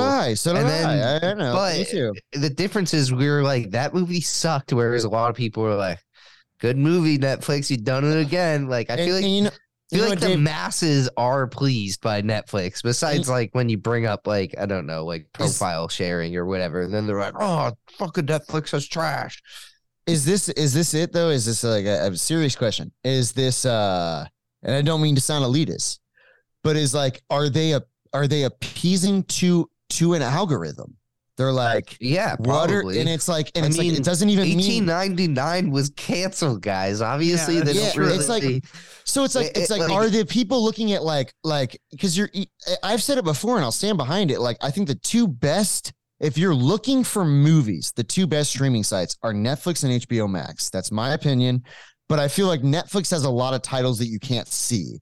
However, they box you into this algorithm of like, what have you been watching? And then they release all these like stupid Netflix original movies. And it's like, what's at the top of your Netflix when you log in? Newly added, top 10, recently watched. It's like all three of those categories can be summed up with one. Like, and then newly added is showing you fucking The Irishman still or something. Right. But it's not showing you The Irishman because it's a terrible algorithm. Well, then you also but have it's something from like 3 years ago for some reason. You have the like mores that don't do shit because you go into like this and it's like this is nothing like these movies. Yeah, I saw Twins recently. I went into the like this and it's like 30 minutes or less, some Tim Allen movie. And I'm like, these are, and I've seen them. I saw the movies on them more like this, but I was like looking at Chase and I was like, none of these movies are anything like Twins. Like I could probably go through Netflix and make you a list of 7 other movies that are like this movie better than this computerized, or I hope it's not manual algorithm. I do think the algorithm is somewhat functioning when I put in the work of like actually liking everything that I think is worthy of liking. Like I'm not talking like if I like Hubie Halloween, I'm probably not gonna hit on it because then like I don't. You're gonna get David Spades and Adam Sandler's and who knows. Yeah. But like if I like The Irishman or like Seven is on there, I'll even if like I don't plan on watching Seven on Netflix anytime soon, I'll be like, oh, I better like that. And then I also go through and dislike things that I've never seen before. Like, get this fucking Lindsay Lohan holiday movie off my shit. Like, I don't know. Like, no offense to that movie if it's any good. But I know the type of movie that I don't want to be sold. So I try to, like, force the algorithm to, like, come up with something that maybe will come up with a suggestion I like. And I like that because we think you'll like this or whatever it's called is filled with movies I've seen before that I like. So I'm kind of like, I don't know. Netflix doesn't have a big category or a big enough library to like show me like a hidden gem, I guess is what I want. Like a good hidden gem, even though that's a whole section. Right. And I like what you said. You told me this one time on your back porch. You told us both, I think you were, you either went to your sister's fiance's house at the time, and he was like, or maybe it was your grandpa. Yes, it was. But it they was had my the sister's boyfriend, and it was like all German stuff because he watches a lot of German, like like shows and stuff. And it's even like when because I don't use my actual Netflix anymore. I think it's probably, I would imagine it's canceled because I've switched debit cards. But even going from like when I moved to Ohio, I had my Netflix, and then moving to Chase's, like I noticed different movies pop up. Yeah, like movie different, just based on what I had been watching before I moved here. It really feels like you're scrolling through someone else's Instagram or something. This is weird. This is weird. It's not what you expect. But we got off of Glass Onion, but I'm glad we talked about the Netflix thing because this was a Netflix release. Okay, and Netflix is just. Go ahead. They just I guess to get us back on track and to wrap up, I guess the only thing that I would like to talk about, I guess, is the cast. Which I it's we haven't talked about Kate Hudson. Edward Norton in a long time. I haven't seen Kate Hudson in a. I know they're both pretty. I don't know how pretty active Edward Norton is, but Kate Hudson's definitely active somewhere. And Edward Norton did that Brooklyn movie with wasn't that last year or 2020? No, that's like 3 years ago, I think. Motherless Brooklyn. Yeah, was that Bruce 2019? Yeah, I think like it 2020. I mean, everyone thinks that 2019 was last year, so yeah, seriously. But yeah, Dave, I'm surprised you've gone this. Yeah, I'm surprised you've gone. Oh, go ahead. Sorry. No, go ahead. Yeah, what were you gonna say? No, I was gonna say I'm surprised we have not brought up Kate Hudson just because of I know that you're a big fan. And I just watched Almost Famous like 3 months ago. And then Chase asked me, he's like, oh, you're a big fan of Kate Hudson. What's your favorite Kate Hudson movie? And I was like, it's got to be now. Almost Famous. Yeah. Like I was like, I was already in love with her, like from a kid because I watched all those rom-coms. And then I have a special link with my mom and like How to Lose a Guy in 10 Days. Like I love that romantic comedy, but I loved her. As also, I thought she was hot. But Same. Then then you start to realize, like, when you see her in more like dramatic roles, you're like, okay, this is the daughter of like Hollywood royalty. And yeah, she can actually act. Like she's and not to say I didn't notice that as a kid, but you know, when I'm 13, 14 years old, I'm just like, oh, she's pretty. I like Kate Hudson. But then yeah, growing up, watching more of her movies, Almost Famous is a big reco if you've never seen it. Great Kate Hudson. But I really liked her in this movie. I like seeing her as this. It's actually crazy how little I've seen of Kate Hudson, considering how like household name she seems to me. Like, yeah, Kate Hudson. Everyone knows her. Yeah. I've only seen like 7 Kate Hudson movies. That's crazy. No. Are you looking through her filmography right now? Yeah. Almost Famous. How to Lose a Guy in 10 Days. This is a good run I went on. From 2005 to 2008, I was all about the Hudson. But Skeleton Key, You Mean Dupree, and Fool's Gold. Okay. And then like nothing for a decade almost. Clear History, that Larry David movie. Wish I Was Here, the Zach Braff movie. And then nothing until, again, Deepwater Horizon was 2016. And then nothing until Glass Onion. Yeah, she gets to work with her their pops or her stepfather, Kurt Russell. She's pretty awesome. I listened to an interview with her on this movie, and she's just a very bubbly, nice personality. Like, she's funny.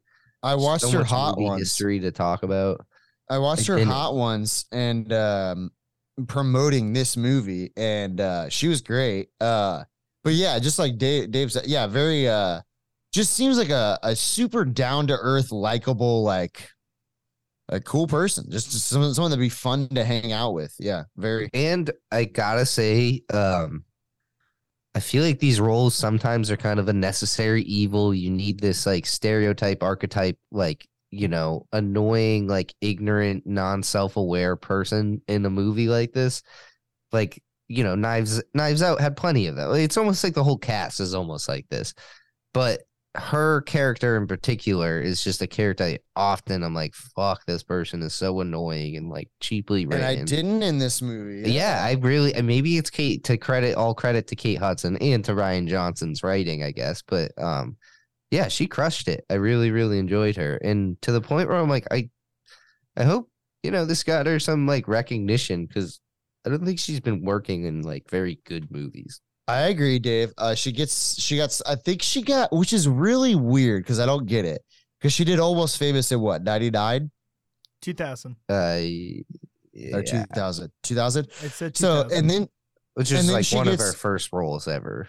Right. But then she gets stuck in the rom-com vehicles, like where she's just like Fool's Gold and like How to Lose a Guy in 10 Days. And not to say like I liked How to Lose a Guy. I think Fool's How to Lose a Guy in 10 Days is like early thousands rom-com royalty. Like it is a good movie. Right. It is. Yeah. I will defend that movie. I really think that like it's also I told Chase hasn't seen it, but I was like, it has a dual plot in it that I really appreciate. It's fun for the guy and the girl. Yeah, because the title of the movie doesn't necessarily do that. I feel like a lot of guys look at the movie and they're like, I don't want to see that, some standard chick flick. And it's like, you don't understand. Matthew McConaughey's trying to do like kind of the same thing to her that she's trying to do to him. Yeah. So it's like, it's fun for both sexes. It's a fun rom-com for both the guys and the girls. Yeah, it gives like two perspectives that are funny and yeah, good. It's good. But anyway, yeah, I don't know, Dave, why she didn't get more, because who's the Cameron Crowe director? Yes. I don't know. That's a prestigious director to be, you know, to have an early role with, and I don't know why she didn't get more. I guess like Oscar bait material is what I'm trying to say. Yeah, I mean, Cameron Crowe kind of nosedives after. He does, doesn't he? After Almost Famous. Not necessarily right after. I don't know. Let's check out the old Crow bag. I'm sorry we're going on a tangent, but yeah, his next movie was Vanilla Sky, which, to be fair, I've never seen. And then he does Elizabethtown. To be fair, I've never seen, which is like notoriously a really, really bad movie. With Orlando Bloom. And then We Bought a Zoo, I have Oh, seen. wow. Didn't like it, and then he did Aloha, which I also haven't seen. With Bradley Cooper and Yeah, okay, yeah. Wow, Cameron Crowe. Okay, I really liked the guy before all of those movies. yeah. I want to see Vanilla Sky though. Me too. I hear it's a real trip, but I don't know. Do we want to go into final thoughts? Yeah, I mean, is there any other? I really liked seeing Ed Norton, even though, like, for some reason over the past, like, I don't know, like 5 years or something, I've kind of been like, is Ed Norton like an asshole? And that's why I don't see him that much anymore. But I don't know. I've been listening to a lot of interviews with him lately, and he might be an asshole for all I know, but he seems like a pretty cool guy. He also just found out that he's related to Pocahontas. What? No way. No, he isn't. Yeah, he did. He did as a big post. I saved it. I bookmarked it from like 3 different sites. I posted this past week that he did like the lineage thing or whatever. 23, yeah, and found out that he's like seven generations removed from Pocahontas. Wow. It's like his I wonder it's like what his those, great like, great results. great grandmother or something. It's wild. I wonder what those results like say. Like is that like deep into like the family tree? You have to keep scrolling, or is there like a confetti that pops up and it's like, congratulations, you're a famous person. Yeah, you're related to Pocahontas. Oh man, yeah, I always wonder that too. My uncle's done something like that and found out some stuff I didn't want to know, but other good stuff like you're related to Hitler. No, that we it's an anti-confetti that it's like thumbs down that pop up. It's like you're related to Hitler. We got there was the good part is there was a part of our family that was involved in the Underground Railroad. So I was like, okay, that's cool. Which part? I don't know. The good part, I hope. Are they above the Underground Railroad? No. It was actually part of shutting down the Underground Railroad. Yeah. No, and then the bad part is that my last name Dillard is derived from Dullard, Dullard, and the reason why if you guys are familiar with just the history of last names, you are often given the last name associated with your job, like carpenter or blacksmith or whatever. And I guess the Dullards were a dull bunch who were given medial jobs. And I'm like, what? Oh, that's great. So we come from that was the furthest back. Say they're bankers or something. Yeah, I know. They're Dullards. No, they're Dullards. No, they were. It was something. My uncle said they just worked medial jobs and that they got the last name Dullard because they were dull. But then when there was like something to do when we came to America, they replaced the U with an I, and then you guys Dillard. Founded Dillard's. Dillard's. Then we found the department store, and I'm still waiting on my check. Oh wow, that's really sad. I just looked up my my original last name. Really depressing. That's what is it? What was it originally? So my name derives from Leinonen. I just looked up Leinonen, and do you know what Leinonen stands for? What? It is an old adjective meaning glooming and miserable. Wow. It just describes me, and it says compared to Leno. And I'm like, wow, that is... compared to those other miserable fucks, Leno. Leno, former with a subname surflex none. Since the Middle Ages. Oh my God, of Finland. Yeah, we're from Finland. Oh my God. Interesting fact miserable. Wow. About our very own David Gio is that there is no geodes that exist in America that aren't related to you. Isn't that right? Yeah. That's cool. There is no geodes in America that aren't related to Dave. Yeah, which one time I have some adopted geos that don't necessarily look like the rest of the geos. So like someone said that to someone else and they're like, no, I know a geo and they're definitely not related to you. And we're like, yeah, they are. Like they're geos. Everyone's a geo. But yeah, everyone from our last name comes from. That is just crazy. That's crazy. And what is Geo? It's Guillaume is French, but I think French. I mean I don't think I'm like almost positive that it was Guillaume de Quattro, and they dropped the hyphen, which de Quattro is Portuguese. Imagine if it was It was something really depressing. David Guillaume de Quattro. No, but yeah. So let's get into our final thoughts for the old glass dude. All right. Who wants to go first? Yeah, I'll go first.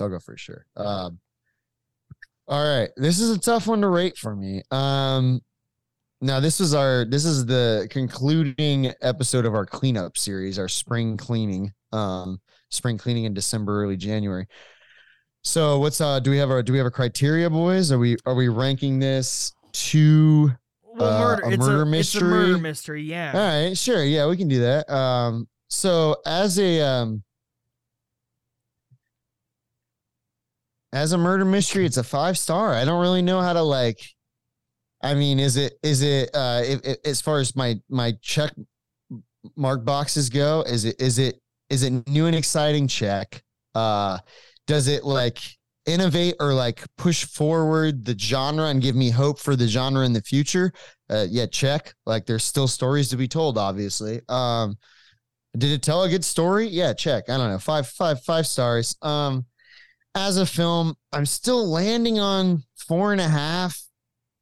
I think I gave Knives Out a 5-star. Do I like? It's so tough. Yeah, I think I'm gonna land on 4.5. I have minor gripes, but nothing that's hard. Nothing major. I love the movie, and I mean I watch it. I can see myself watching it again and again, but I just keep arriving at 4.5 as a film, and then 5 stars as a murder mystery. All right. If you're looking back at our old, I don't know our full list, but I know enough about our list. Was there a pool table? Yes, there was. So that's already a check mark. Was there a fake death? Yes, there was. There's another check mark. Was there a murder? There's a pool table? Yeah, dude, one of the flashbacks is when she's writing the note, he's at the pool table trying to do shots, which he misses every shot he takes. Yes, he does. And he's also weirdly dressed like Tom Cruise from Magnolia. Yes, and his hair, just hair is like it too. But yeah, we got a pool table, which I was like, thank God. At least one of our murder mysteries, other than 2 other ones, had a pool table in it. If we ever write a murder mystery, it's upset in a fucking pool hall. That's not a bad idea. Just saying. Really turn things on their head. I don't know. I feel like you're right, Steve. I want to give this for a murder mystery a 5 because it definitely does what Knives Out did, where it changes the aspect of what you really think a murder mystery is, but still doing the typical cliches and tropes that a normal murder mystery has. As a movie,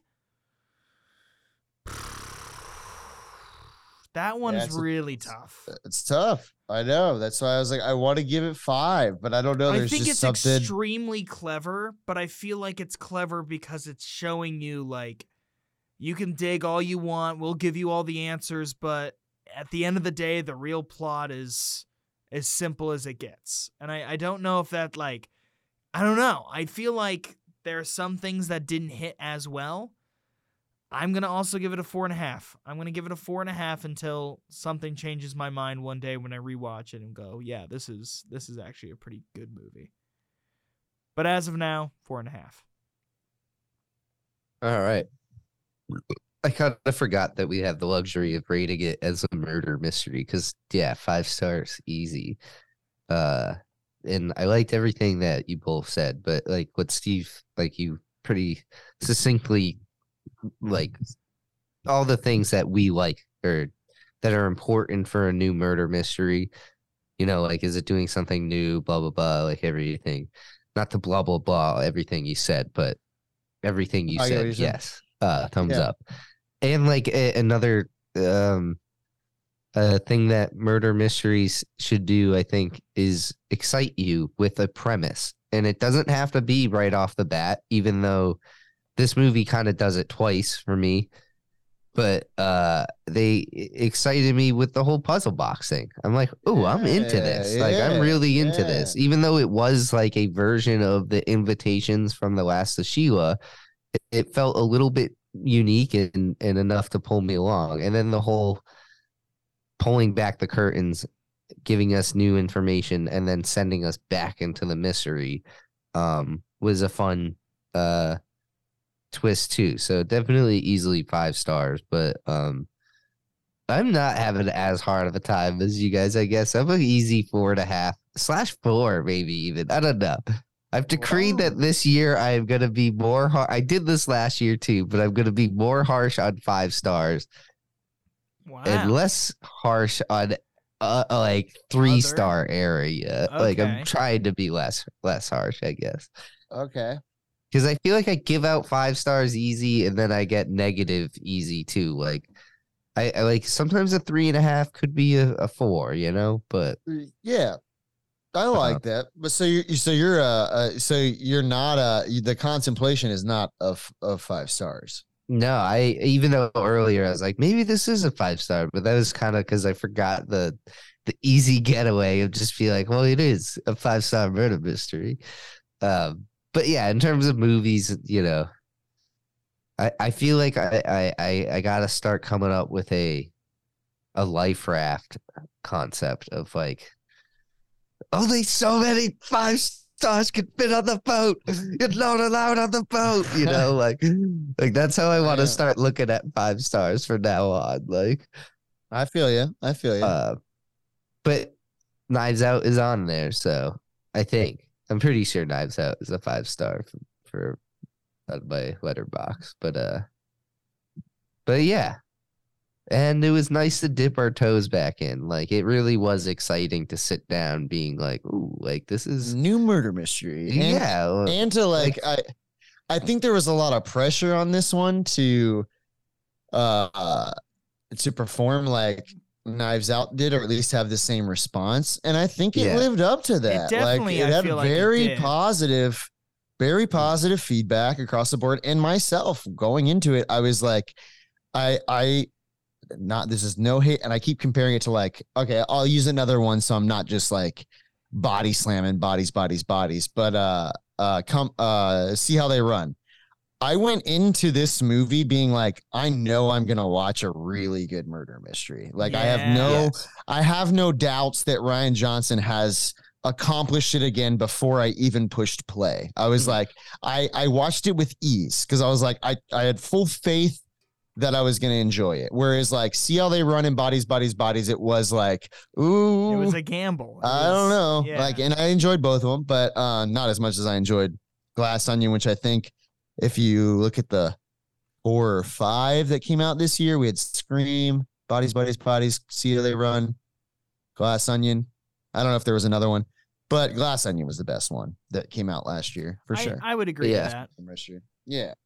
I think so. Which, again, it makes me excited for the 3rd one, but it brings me back to the idea that, like, he's such a competent director of genre that I don't want him to be stuck in the Knives Out world forever. But if he can bang 3 out real quick and then get on with it, then that'd be cool. I was gonna say, and then always return. Like, that would be really cool if it. You know, I like a nice trilogy, but this doesn't need to be a trilogy at all. Like, there's no like thematic. If he likes doing it every like, it could be like Scream, where it's like every decade you can come out with a new one. And I don't know, I would be down to do that. Like, I really enjoy his writing for it, but it definitely, I don't know if I want to see it forever. Like, only just murder mysteries. Yeah, from him.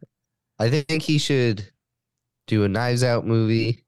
An original thing, find a franchise that he can divide the entire fan base down the middle as to whether or not it's the worst movie ever or the greatest movie ever, and then go back to a Knives Out and then repeat.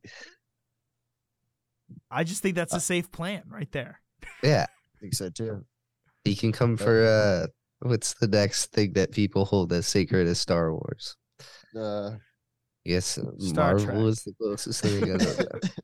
Lord of the Rings. Yeah. You could take the new Lord of the Rings and Frodo won't want to be a hobbit anymore. He's like, I'm not a hobbit anymore. It's time for the hobbits to end. And he'll throw the ring into Mordor, but he's actually a ghost, so he's just like throwing it on the ground in his bedroom. Can't catch it. Yeah, we've written it already. Chase, I love The Last Jedi. It was good. I came around on it. Dave swayed us. The third one really made it look really good, I feel like. Yeah. I mean, you're not wrong there. Yeah, let's go into some random. And for this random, I know Dave and I talked about it, but like this was like the last episode of our cleanup month for the year of 2022. Why don't we discuss our favorite parts of 2022 for the podcast and what we've watched and everything, right? Yeah. Just like a 2022 wrap up. Unless there was something like really big that you really wanted to talk about news wise, Steve. I was like, I don't have anything that I really care about. I think I had one bit. I'll say it real quick. Which just dumbfounds me. Ezra Miller is expected to move forward as the Flash. I did see that. And I literally laughed out loud when I read it because I was like standing next to my manager at work who's also been like, him and I have been both just closely following this DC like debacle. And I was like, how is the least likely person of the original six the only person who's been tagged as guaranteed to move forward? I'm like, it's just... I don't know. Whatever. I trust James Gunn, but geez, like I thought. I don't know. I don't know what. Well, I feel like one of the main things I read that or people pointed out, which I guess isn't necessarily true with Momoa. Now that I think about it, but like most of the stuff that they're like, nah, like we're not doing that. It was stuff that's not even like filming yet or even close to filming because they can safely kill that. But if we have our Shazam 2 Fury of the Gods coming out, like Flash and Aquaman. They're not trying to be like, and but they are definitely, yeah. Oh, they said it's in talks though, right? They didn't say he's definitely no longer Aquaman. Yeah, I just think they want him as Lobo. But either way, I think that they're basically like, I don't think like the best idea to try to get money for a Flash movie viewings is being like, and Ezra Miller is no longer the Flash. Like, right. Yeah, I get you. Some people go into that knowing like this movie doesn't matter. Which by the way, on that note, I have to bring up what we've been watching later, how that affected a viewing of something lately. But really? Yeah.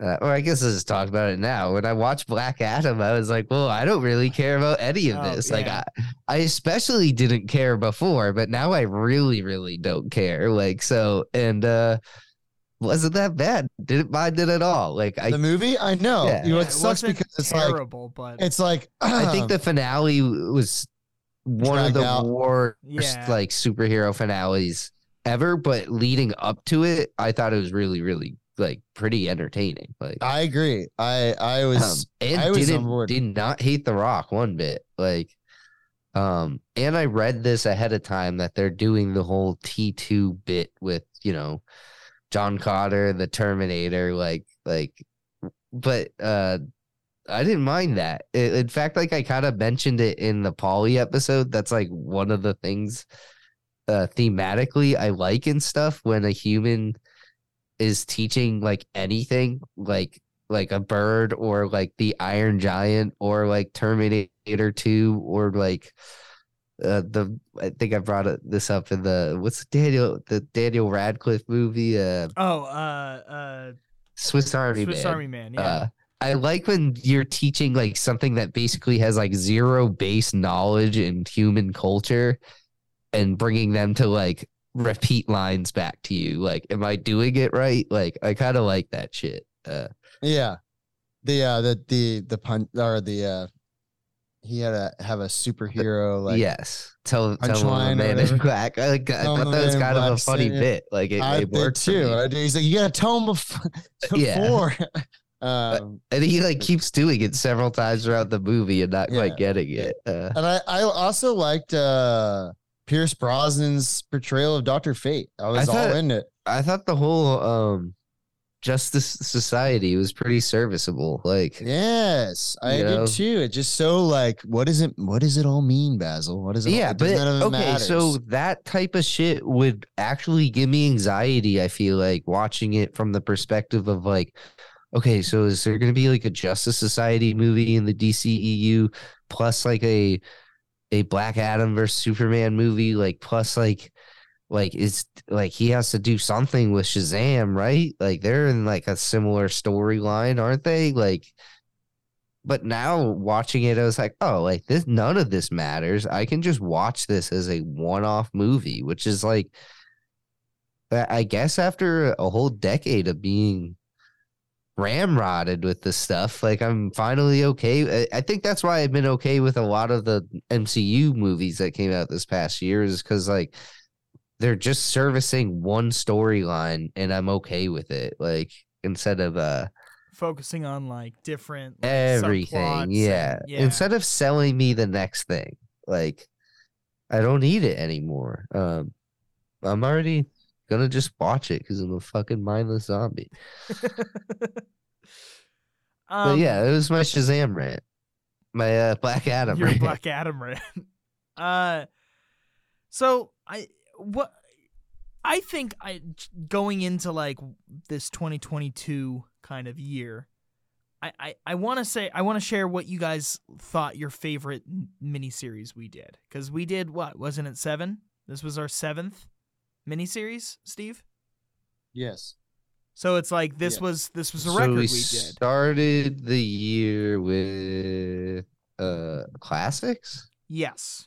I believe so. We went to rom-coms, and then we did a grab bag, and then we did murder mysteries, and then we did I feel like I'm missing one. And then we did I think you are missing one.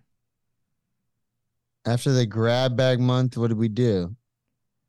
I think we went right into murder mysteries. Did we not? So we did grab bag. So, you are missing one. Sorry. So we started with classics, then we did romantic comedies, we did grab bag, we did murder mysteries, we did Halloween, then we did No Human November. That's right. And then we did our cleanup month. Right. So what do you guys think your favorite subcategory we did this month was, or this year? That'd be the murder mysteries, right? I feel like if I feel like for a honorable mention is No Human November, just because I feel like that was such a fun run blast from the past. Yeah, like those 5 movies were just I had a fun time covering. Dude, Homeward Bound looking and back, Polly some and of our Stuart old, Little, and I'm kind of shocked like the we classics did certain Pig in the ones. City. Yeah, like I forgot Classics we did month like was- Rebecca. We did like I remember when we recorded all those. that's all. It was almost a year ago, right? Almost? It is a Or year was ago. Wizard of Oz came out a year ago yesterday. Wow. Wow. Which that's crazy to me. I feel like so it was stuff like that, like that. I don't know. Like I like revisiting the childhood stuff from the No Human November, but the classics month was also like watching Rebecca, which I had never seen, and the Wizard of Oz, which was great. Like I don't know. It was a fun month. Jaws, like we got to talk about, was like one of the best. I think one of our finest. I love talking Jaws. Yeah, looking back, like romantic comedies wasn't bad. We had Crazy Stupid Love, The Wedding Singer, When Harry Met Sally, Annie Hall. God, covered some good movies this year. I'm actually kind of shocked how many this past year. This year we're going to be covering all garbage. We talked a lot about movies, promise. dude. Just looking at how long each episode is too, like we probably spent like 300 hours talking about movies, dude. Oh my god. Oh my god, this is hilarious. And we probably spent thousands of hours with each other talking movies. Had to have. Tens of thousands. We're masters at it at this point. Yeah. But no, I agree. I think my favorite was Murder Mysteries. I feel like that was the closest, like, this sounds really stupid and weird, but I feel like when we started this podcast, Murder Mystery Month was exactly what I wanted, where it's like we set our own kind of goals of what each movie should be. We analyzed it to like its deepest level ever. We talk about it and we compare them. And I don't know what, it just was perfect. Yeah, it felt like we were like writing a school paper or something. Like not to compare it to homework, but it literally felt like by the time we were watching the fourth one, you had so much information to like put it next to, like to see it and be like, okay, like how does this stack up to everything else? Like, and it made each new viewing, like the next one we're gonna watch, exciting because we have this like whole like lens that we're building and looking through now. And yeah, I kind of agree with you, Chase. Like, I think we all, it struck a chord with all of us that's kind of like what we want to do. Like, find a genre that we can really dive into. And I'm not saying we haven't done that. I feel like we try to thrive on each genre doing that. I think doing 9 though was what really because really made it feel like we were in it for the long haul of like studying a genre. I think the 3 most important genres or subcategories we've ever recorded on Podcorn was either Time Travel Month, because that was our first one, and I feel like that was like we thought our own ways of exactly what. Spider-Man Month, where we did all the Spider-Mans and we deep dived those, and Murder Mysteries. I feel like all 3 of those were either like our most viewed, most rated, and honestly, most fun months we've done, in my opinion. I guess Spider-Man is something I look back fondly on for the same reasons of like we were so like by the time No Way Home came out, we were just like Spider-Man people. Yeah, we knew everything. Professors of Spider-Man. Exactly. I don't know. I just wanted to share and see what you guys thought as well. I don't know. I just thought it would have been a nice wrap up of the year of where we're at with Podcorn. For sure. Yeah. I was also talking about like just looking back on the year in terms of movies as well. Too. Like the like what do you guys have any favorites? I was talking to Steve about this. What was this, last night or 2 nights ago, Steve? I was trying to think of the like top 5 movies of this year in my mind, and it was like, I think it was like The Batman, Everywhere All at Once, Top Gun. You know what? You guys probably got a email that gives you your year in review, but now that you guys made the list on Letterboxd this year, just go to it and you can I could just sort do that. You can sort by your highest rating and kind of just see like your tops. I mean, it's gonna give you your tops of like if you watched Rocky and gave it 5 stars. It's right. You can also sort it by 2022.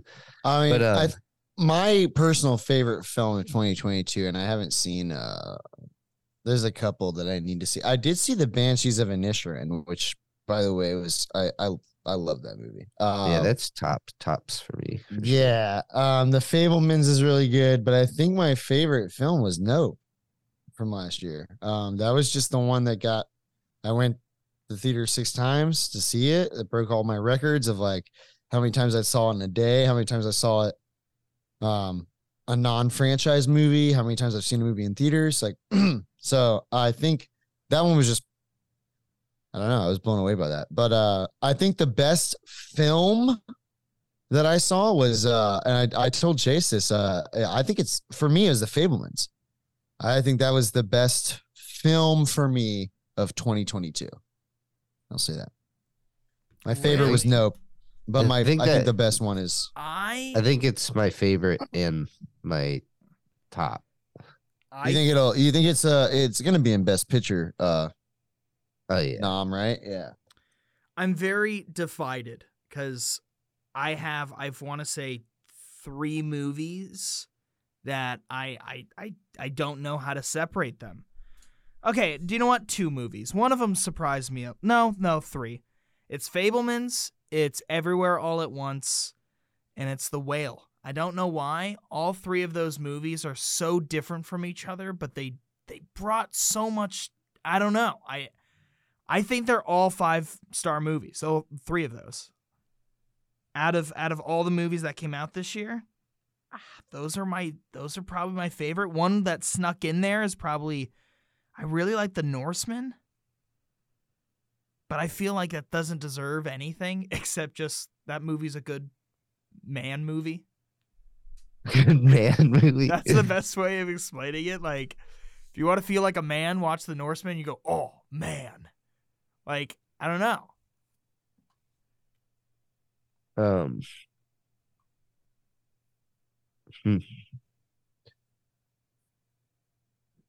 you want to go into what we've been watching? Yeah, well, I was just thinking of trying to think of what else. I guess you guys have mentioned all the biggies. Bullet Train is like a very highly enjoyable movie that like I really enjoyed Bullet Train. Jurassic World's Dominion. I mean, that's a 5-star movie, right? I mean, what are we doing here if we're not mentioning that?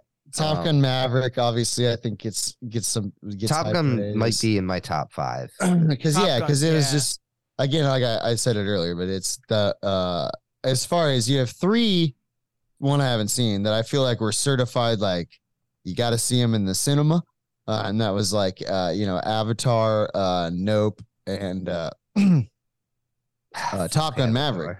But I guess I feel like Avatar might bump it off my list then for Top Gun, but I think my top 5 would be Fabelmans, Nope, Everywhere, Everything Everywhere All at Once, Avatar 2.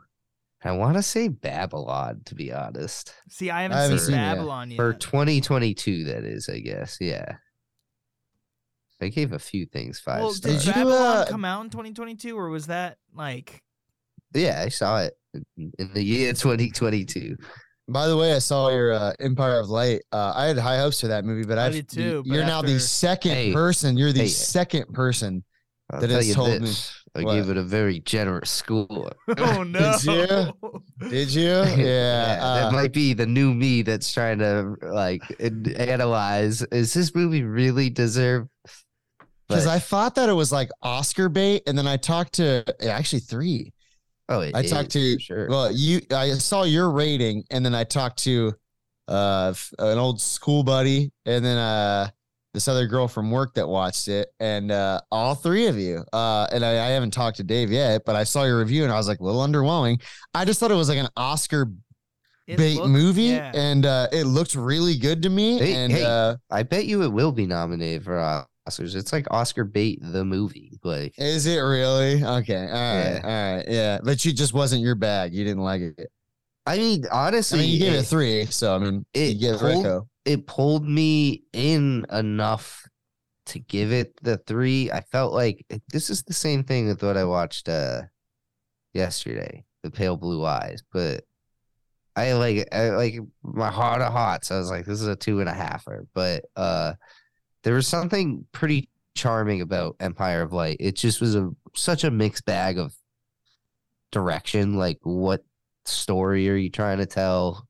And none of them really got any justice of like, why are you telling this over that or the, I don't know. But I guess I'm just a sucker for people being like, the movies, they're good, right? Everyone likes the movies. But even that plot in the movie is like so like, does this movie even need to be based at a movie theater? Like, what are we doing here? Telling crazy different stories and the backdrop is a movie theater, and every now and then someone will be like, the projector is excellent. Shines light. 24 frames per second. I don't know. It's just like, I don't know. I don't know. It might be a 2.5 star. Who knows? Wow. Firefly. So disappointing. But you know what did do the whole movie thing for me? Like, because I guess we didn't talk about this because we didn't record for so long. But was Babylon? It's like has the love of cinema in it in a crazy way, and it also has this like disdain for cinema or Hollywood, and like I don't know. It's like fucking if the Wolf of Wall Street was meshed with either like Once Upon a Time or like Hail Caesar. Once Upon a Time in Hollywood. Yeah, I might go see more Hail Caesar. I mean, but I do think it's gonna be divisive. I already saw that it's a splat, which honestly surprised me. What? Wait, I think it is a splat? Yeah, I think it's Damien Chazelle's best movie. Out of this is his fourth, I guess. I watched like an hour of La La Holy Land. Shit! It's 3 hours and 9 minutes. Oh yeah! What the fuck? Talk about something I did not realize going into the movie, and then I was like, "Is this movie fucking 3 hours long?" And then it actually was, but it didn't really feel that long. Can I ask a weird question? Did it feel as long as Avatar? Because I know Avatar is less time than this movie. And even in Avatar, I was like, are you fucking shitting me? I don't know. I feel like Avatar feels like a 2-hour movie to me. So really? Well, how many times have you seen it? I've only seen it the once. So I don't know if it's just twice. Okay. Huh. I'm probably going to see it again. But this movie does feel like it because it's like an epic. You feel like you're watching like a movie from, I don't know, like the 50s or whenever they were making movies and not really concerned with. They're like, what? How long did you say it is? 3 hours? Whatever. We could go another half hour longer. Like it has that epic Hollywood feel to it where they were just not paying attention to how long the goddamn movies are. Which I think if your movie deserves to be 3 hours, let it be 3 hours. Like Wolf of Wall Street is a movie that like I'll watch over and over and over again, and it's 3 hours long. But Babylon, good cast. I hope it gets some Oscar attention. I mean, I don't really care that much, but I think it deserves it, especially if like Empire of Light gets nominations. It has a ending that I don't really want to give away, but I would like to just compare it to the scene in 2001: A Space Odyssey where he fucking starts flying through into the other dimension, like, and it just washes over you. Like I found it incredibly effective. Some people might not, but yeah, high rec. I think that's it for like high recommendations for me from what I've watched. All right, Steve, you want to go? I went on a pretty good tear. There's a lot of recommendations I have, but I'll try to go through them quick. Recently I watched Captain Phillips for the first time, which was amazing performance by Tom Hanks. Especially the shock scene when he finally gets rescued and he's like, I just think that's because I've seen somebody in shock before. Now granted, they didn't go through what Captain Phillips just went through, but I have seen somebody in shock before, and I can tell you he is accurately depicting somebody in shock, like to a T.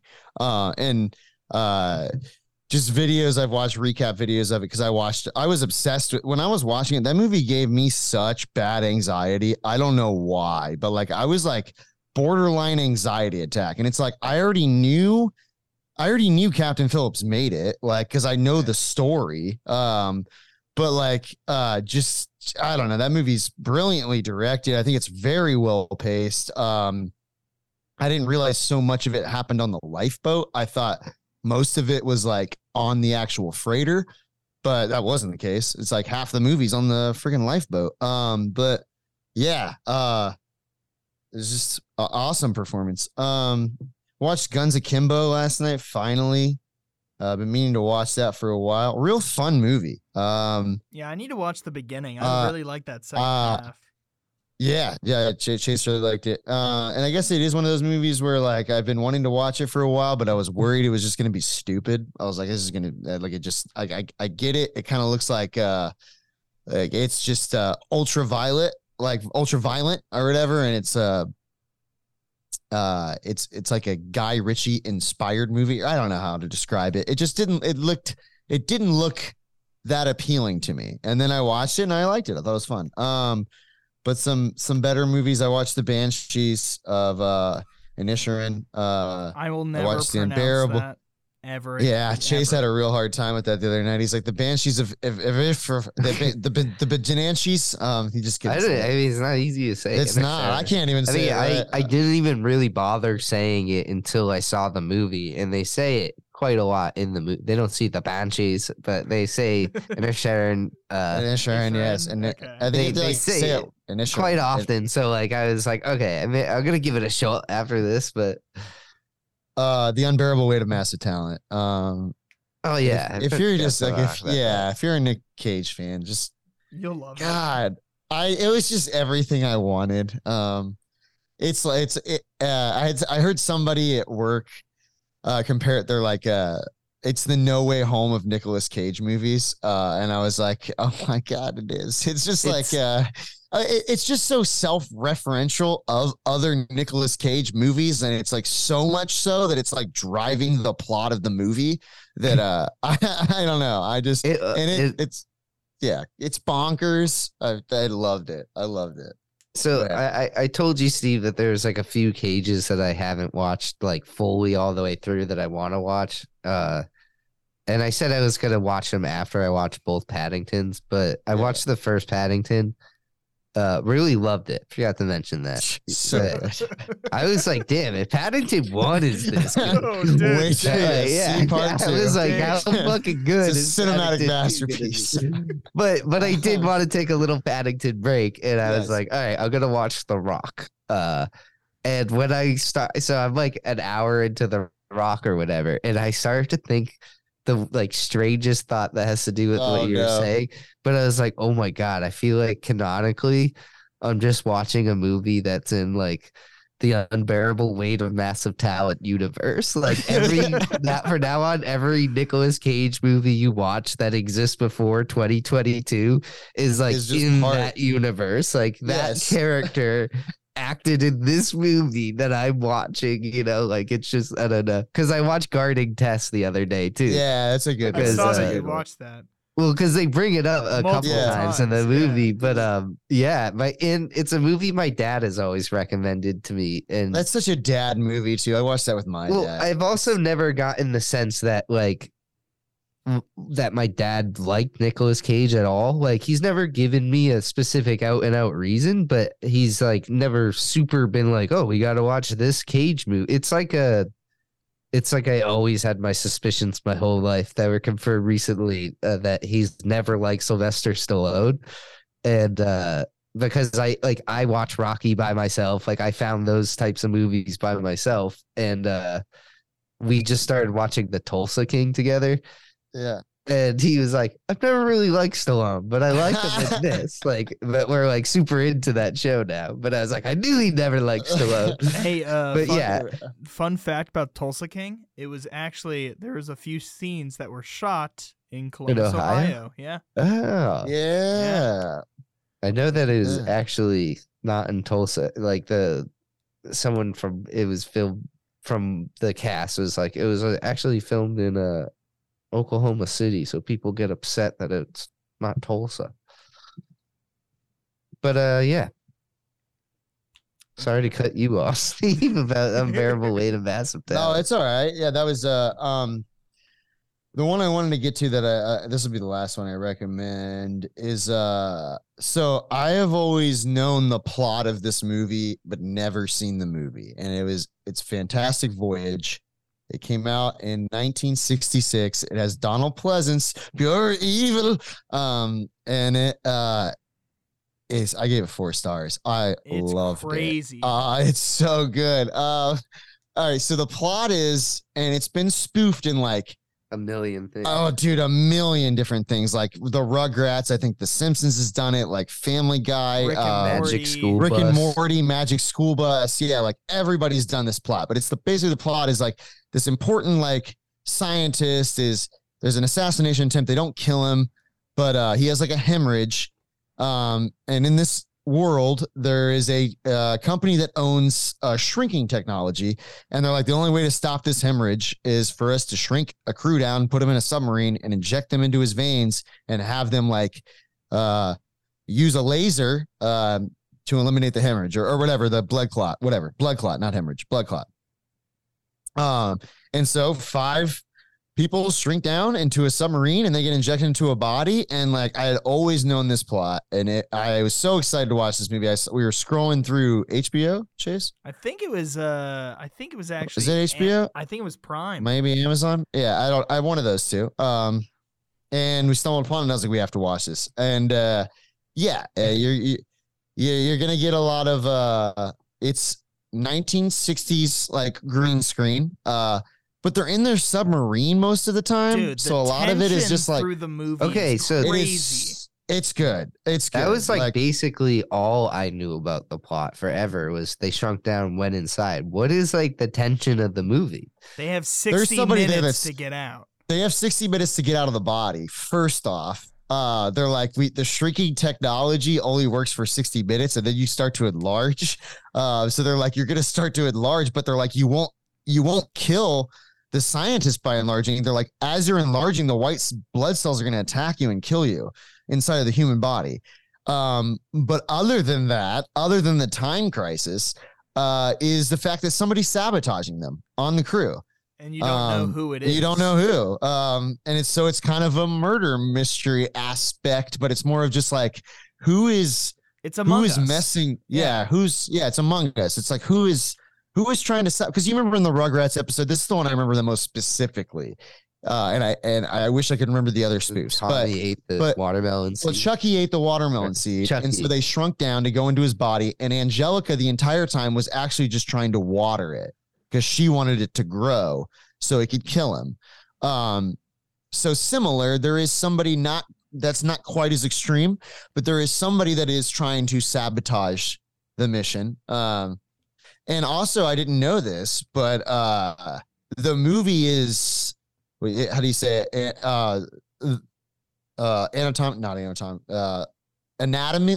The anatomy, everything in the movie is factual. Like the bloodstreams they're going through, like what they would experience if they were that size going through a bloodstream, like what cells would attack them, what they would have to do. Like all of it was run by like, a biologist and doctors so that they could be as factual as possible. So it's just cool because you're like, oh, okay, like the way they're speaking about this and what they're doing is also believable that I'm in. But yeah, I don't know. I liked it. It was real. It's a real odyssey, and it's a quick flick. It's only like an hour and 40 minutes. It was I think pretty quick. Yeah. It's not because there's a time crunch. So like, I think it takes 20-30 minutes to set up the whole being injected into the body. And once they get shrunk down, it's like real time. It's like from the point they get shrunk down, they have 60 minutes to complete their mission. So you're going through that journey with them in real time. But yeah, it's good sci-fi. I'm done with my your recommends. What have I been watching? Well, I've been on a tear, at least this new year, because I've done my 365 again. I'm ahead already by like a week. But I've been watching stuff that I've been stalling and waiting on. And boy, have I had a great fucking week. So, some of the movies that I've been watching. I watched The Knight's Tale for the first time. Loved it. I thought it was an awesome flick with Mr. Heath Ledger himself. Really cool. I watched Fletch, which I've never seen before. Loved it. Watched Parenthood, which was a movie that Steve has been trying to get me to watch for a year now. Yeah. Which I really enjoyed it. I watched that, I think, the other day. Today I watched A Dusk Till Dawn, or From Dusk Till Dawn, which I told Steve, it's funny because I've seen a scene from that movie multiple times growing up as a kid, and I didn't know the name of the movie. And then when I was watching it today, it just all fluttered back, and I was like, holy shit, I can't believe I'm watching this movie again. It was crazy. It was crazy. Thoroughly enjoyed it, but the one movie I want to talk about that I've been honestly obsessed about, I can't get off my head, and I've been quoting it nonstop, is Reservoir Dogs. I fucking loved Reservoir Dogs. I think it might be my favorite Tarantino. Like, I didn't know you've never seen that. Never seen it. I've never seen it, and I watched it the other day, and boy, did I love it. I love that movie. It's so good. It's so good. I don't know why. It's just like it's the perfect amount of, you don't know all the information. You're just in for the ride, and you're trying to piece together everyone's motives of what happened and what is going to happen. And I love it. I love how it's played out. Yeah. I think it's tough for me. There's three that like my top three, I feel like is, I don't even know if he could make anything that would top it, but it's like no particular order. Once Upon a Time in Hollywood, Pulp Fiction, and Reservoir Dogs are my three favorite Tarantinos. And it's tough. They interchange too. Cause I feel like Reservoir Dogs, right after I saw it for the first time, I was like, maybe that is my favorite Tarantino. Because that's just, I don't know. It's such a good, like, freshman outing too for a director. Yeah, for, like, seriously, a director making his first film, and for that to be like talked about in like film schools, and like that movie's like been dissected for its storytelling, and it's just like, dude, that was his first film. I don't know. It's wild. It's definitely like a basic plot, but at the same time, it's so good. It's just so stylized too. Yes, it's definitely, some of the dialogue's a bit ranchy. I will say, I was not expecting some of their conversations, but I don't know, the introduction to where it's like they're just at a coffee shop to immediately after the title sequence, you just jumped into after the heist, and it's like, what the fuck? I love it. But yeah, those are my recommends I've seen at least this year, so far, the beginning of this year. Yeah, I'm right on track, I think. Hold on. I think this is the year I'm going to do it. Last year, after taking out of all of my like documentaries and all the ones that I consider kind of bullshit ones, I beat my record by at least one movie. So that was. I think you should allow documentaries. I took all mine out. I took all my. So did Chase. We both did. We both did. We did it simultaneously because I was like, yeah, we were like, it really messes both up, because it's like he was trying to hit his record and I was trying to hit my 365, and like I think it was like December 30th or something, wasn't it, Chase, or the 31st? And we were like, we got to take out all these documentaries, and then I was like, I'm just gonna go until the day that I started doing 365 last year, which was January 17th, because I feel like I just want to do it right. Like I want to, and that's still 365 movies in 365 days from my first diary entry. I'm just not doing a calendar year like January to December. But yeah, we both were just like, I don't know, Dave, you didn't put documentaries in your 365. It just seems like I probably didn't watch a single documentary that year. I watched so many documentaries this year. I probably could have never watched documentaries. My 365. Dude, there's one that's coming out on Netflix that I am so excited for, and it is the hatchet wielding hitchhiker, and it's about Kai. The famous Kai, the guy that was like, he's like, so I hit him over the head with a hatchet, smash, that guy. There is a documentary on that guy coming, because like I remember doing like rabbit hole searches on that guy, like when that video first surfaced of like, who is this dude? And then I found out like he had like a criminal record and he had like a history. This documentary brought up all the stuff that I was finding like 7 years ago when that video first surfaced. I was like, this is crazy. This is the story I've always wanted to hear. Cause like he has like, and not that he's a bad guy, but he has like a weird checkered past. And I can't wait for this documentary because I'm sure like my internet searches aren't as good as like what they were able to find out. So, I'm excited to see what they found out. But anyway, Dave, you should watch more docs, man. There's some good documentaries out there.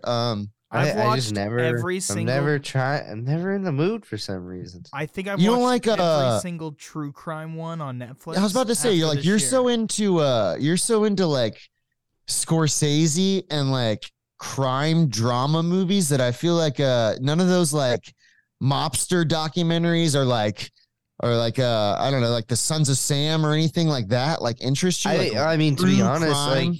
Like every time I watch a documentary, I find it pretty enjoyable. I just never want to watch a documentary. I feel it. You gotta put yourself. I really want to watch you ever see the guy? It's like on Instagram, the all gas no brakes. Like does interviews. He's like a really awkward looking guy. He's usually wearing a tan suit, and he's just like doing public interviews. Usually like at like Trump rallies or something. Right. But there's a documentary that just went on HBO that I really want to watch. It looks fucking crazy. All right. But it's that guy, like just basically. What's it called? I forget. Look at. Yeah. We have a podcast. Yeah, we have a podcast, but we also have an Instagram. You can check us out at Podcorn in a Movie on Instagram, where we post the posters, we post ideas, we read comments, get some suggestions. At the moment, I feel like we're still discussing of what we're doing next. Still in limbo about our next mini series, but we are actively in talks. Yes, this year we have big things planned. I think we got some good ideas and good first starts of ideas, and we'll piece that together very shortly, very soon. Thank you for listening. We appreciate all of you, and thank you. Like, this has been a great year for us. This year has been our most, episode released year. So we just want to say thank you to everybody who is still sticking around listening to us talk about the movies, The movies. Yeah, the Empire of Light. We're the true movie makers. I'm Toby Jones. And I'm Shelley Duvall. So, anyways, thank you guys, and we'll see you guys next time on Podcorn and a Movie. Goodbye.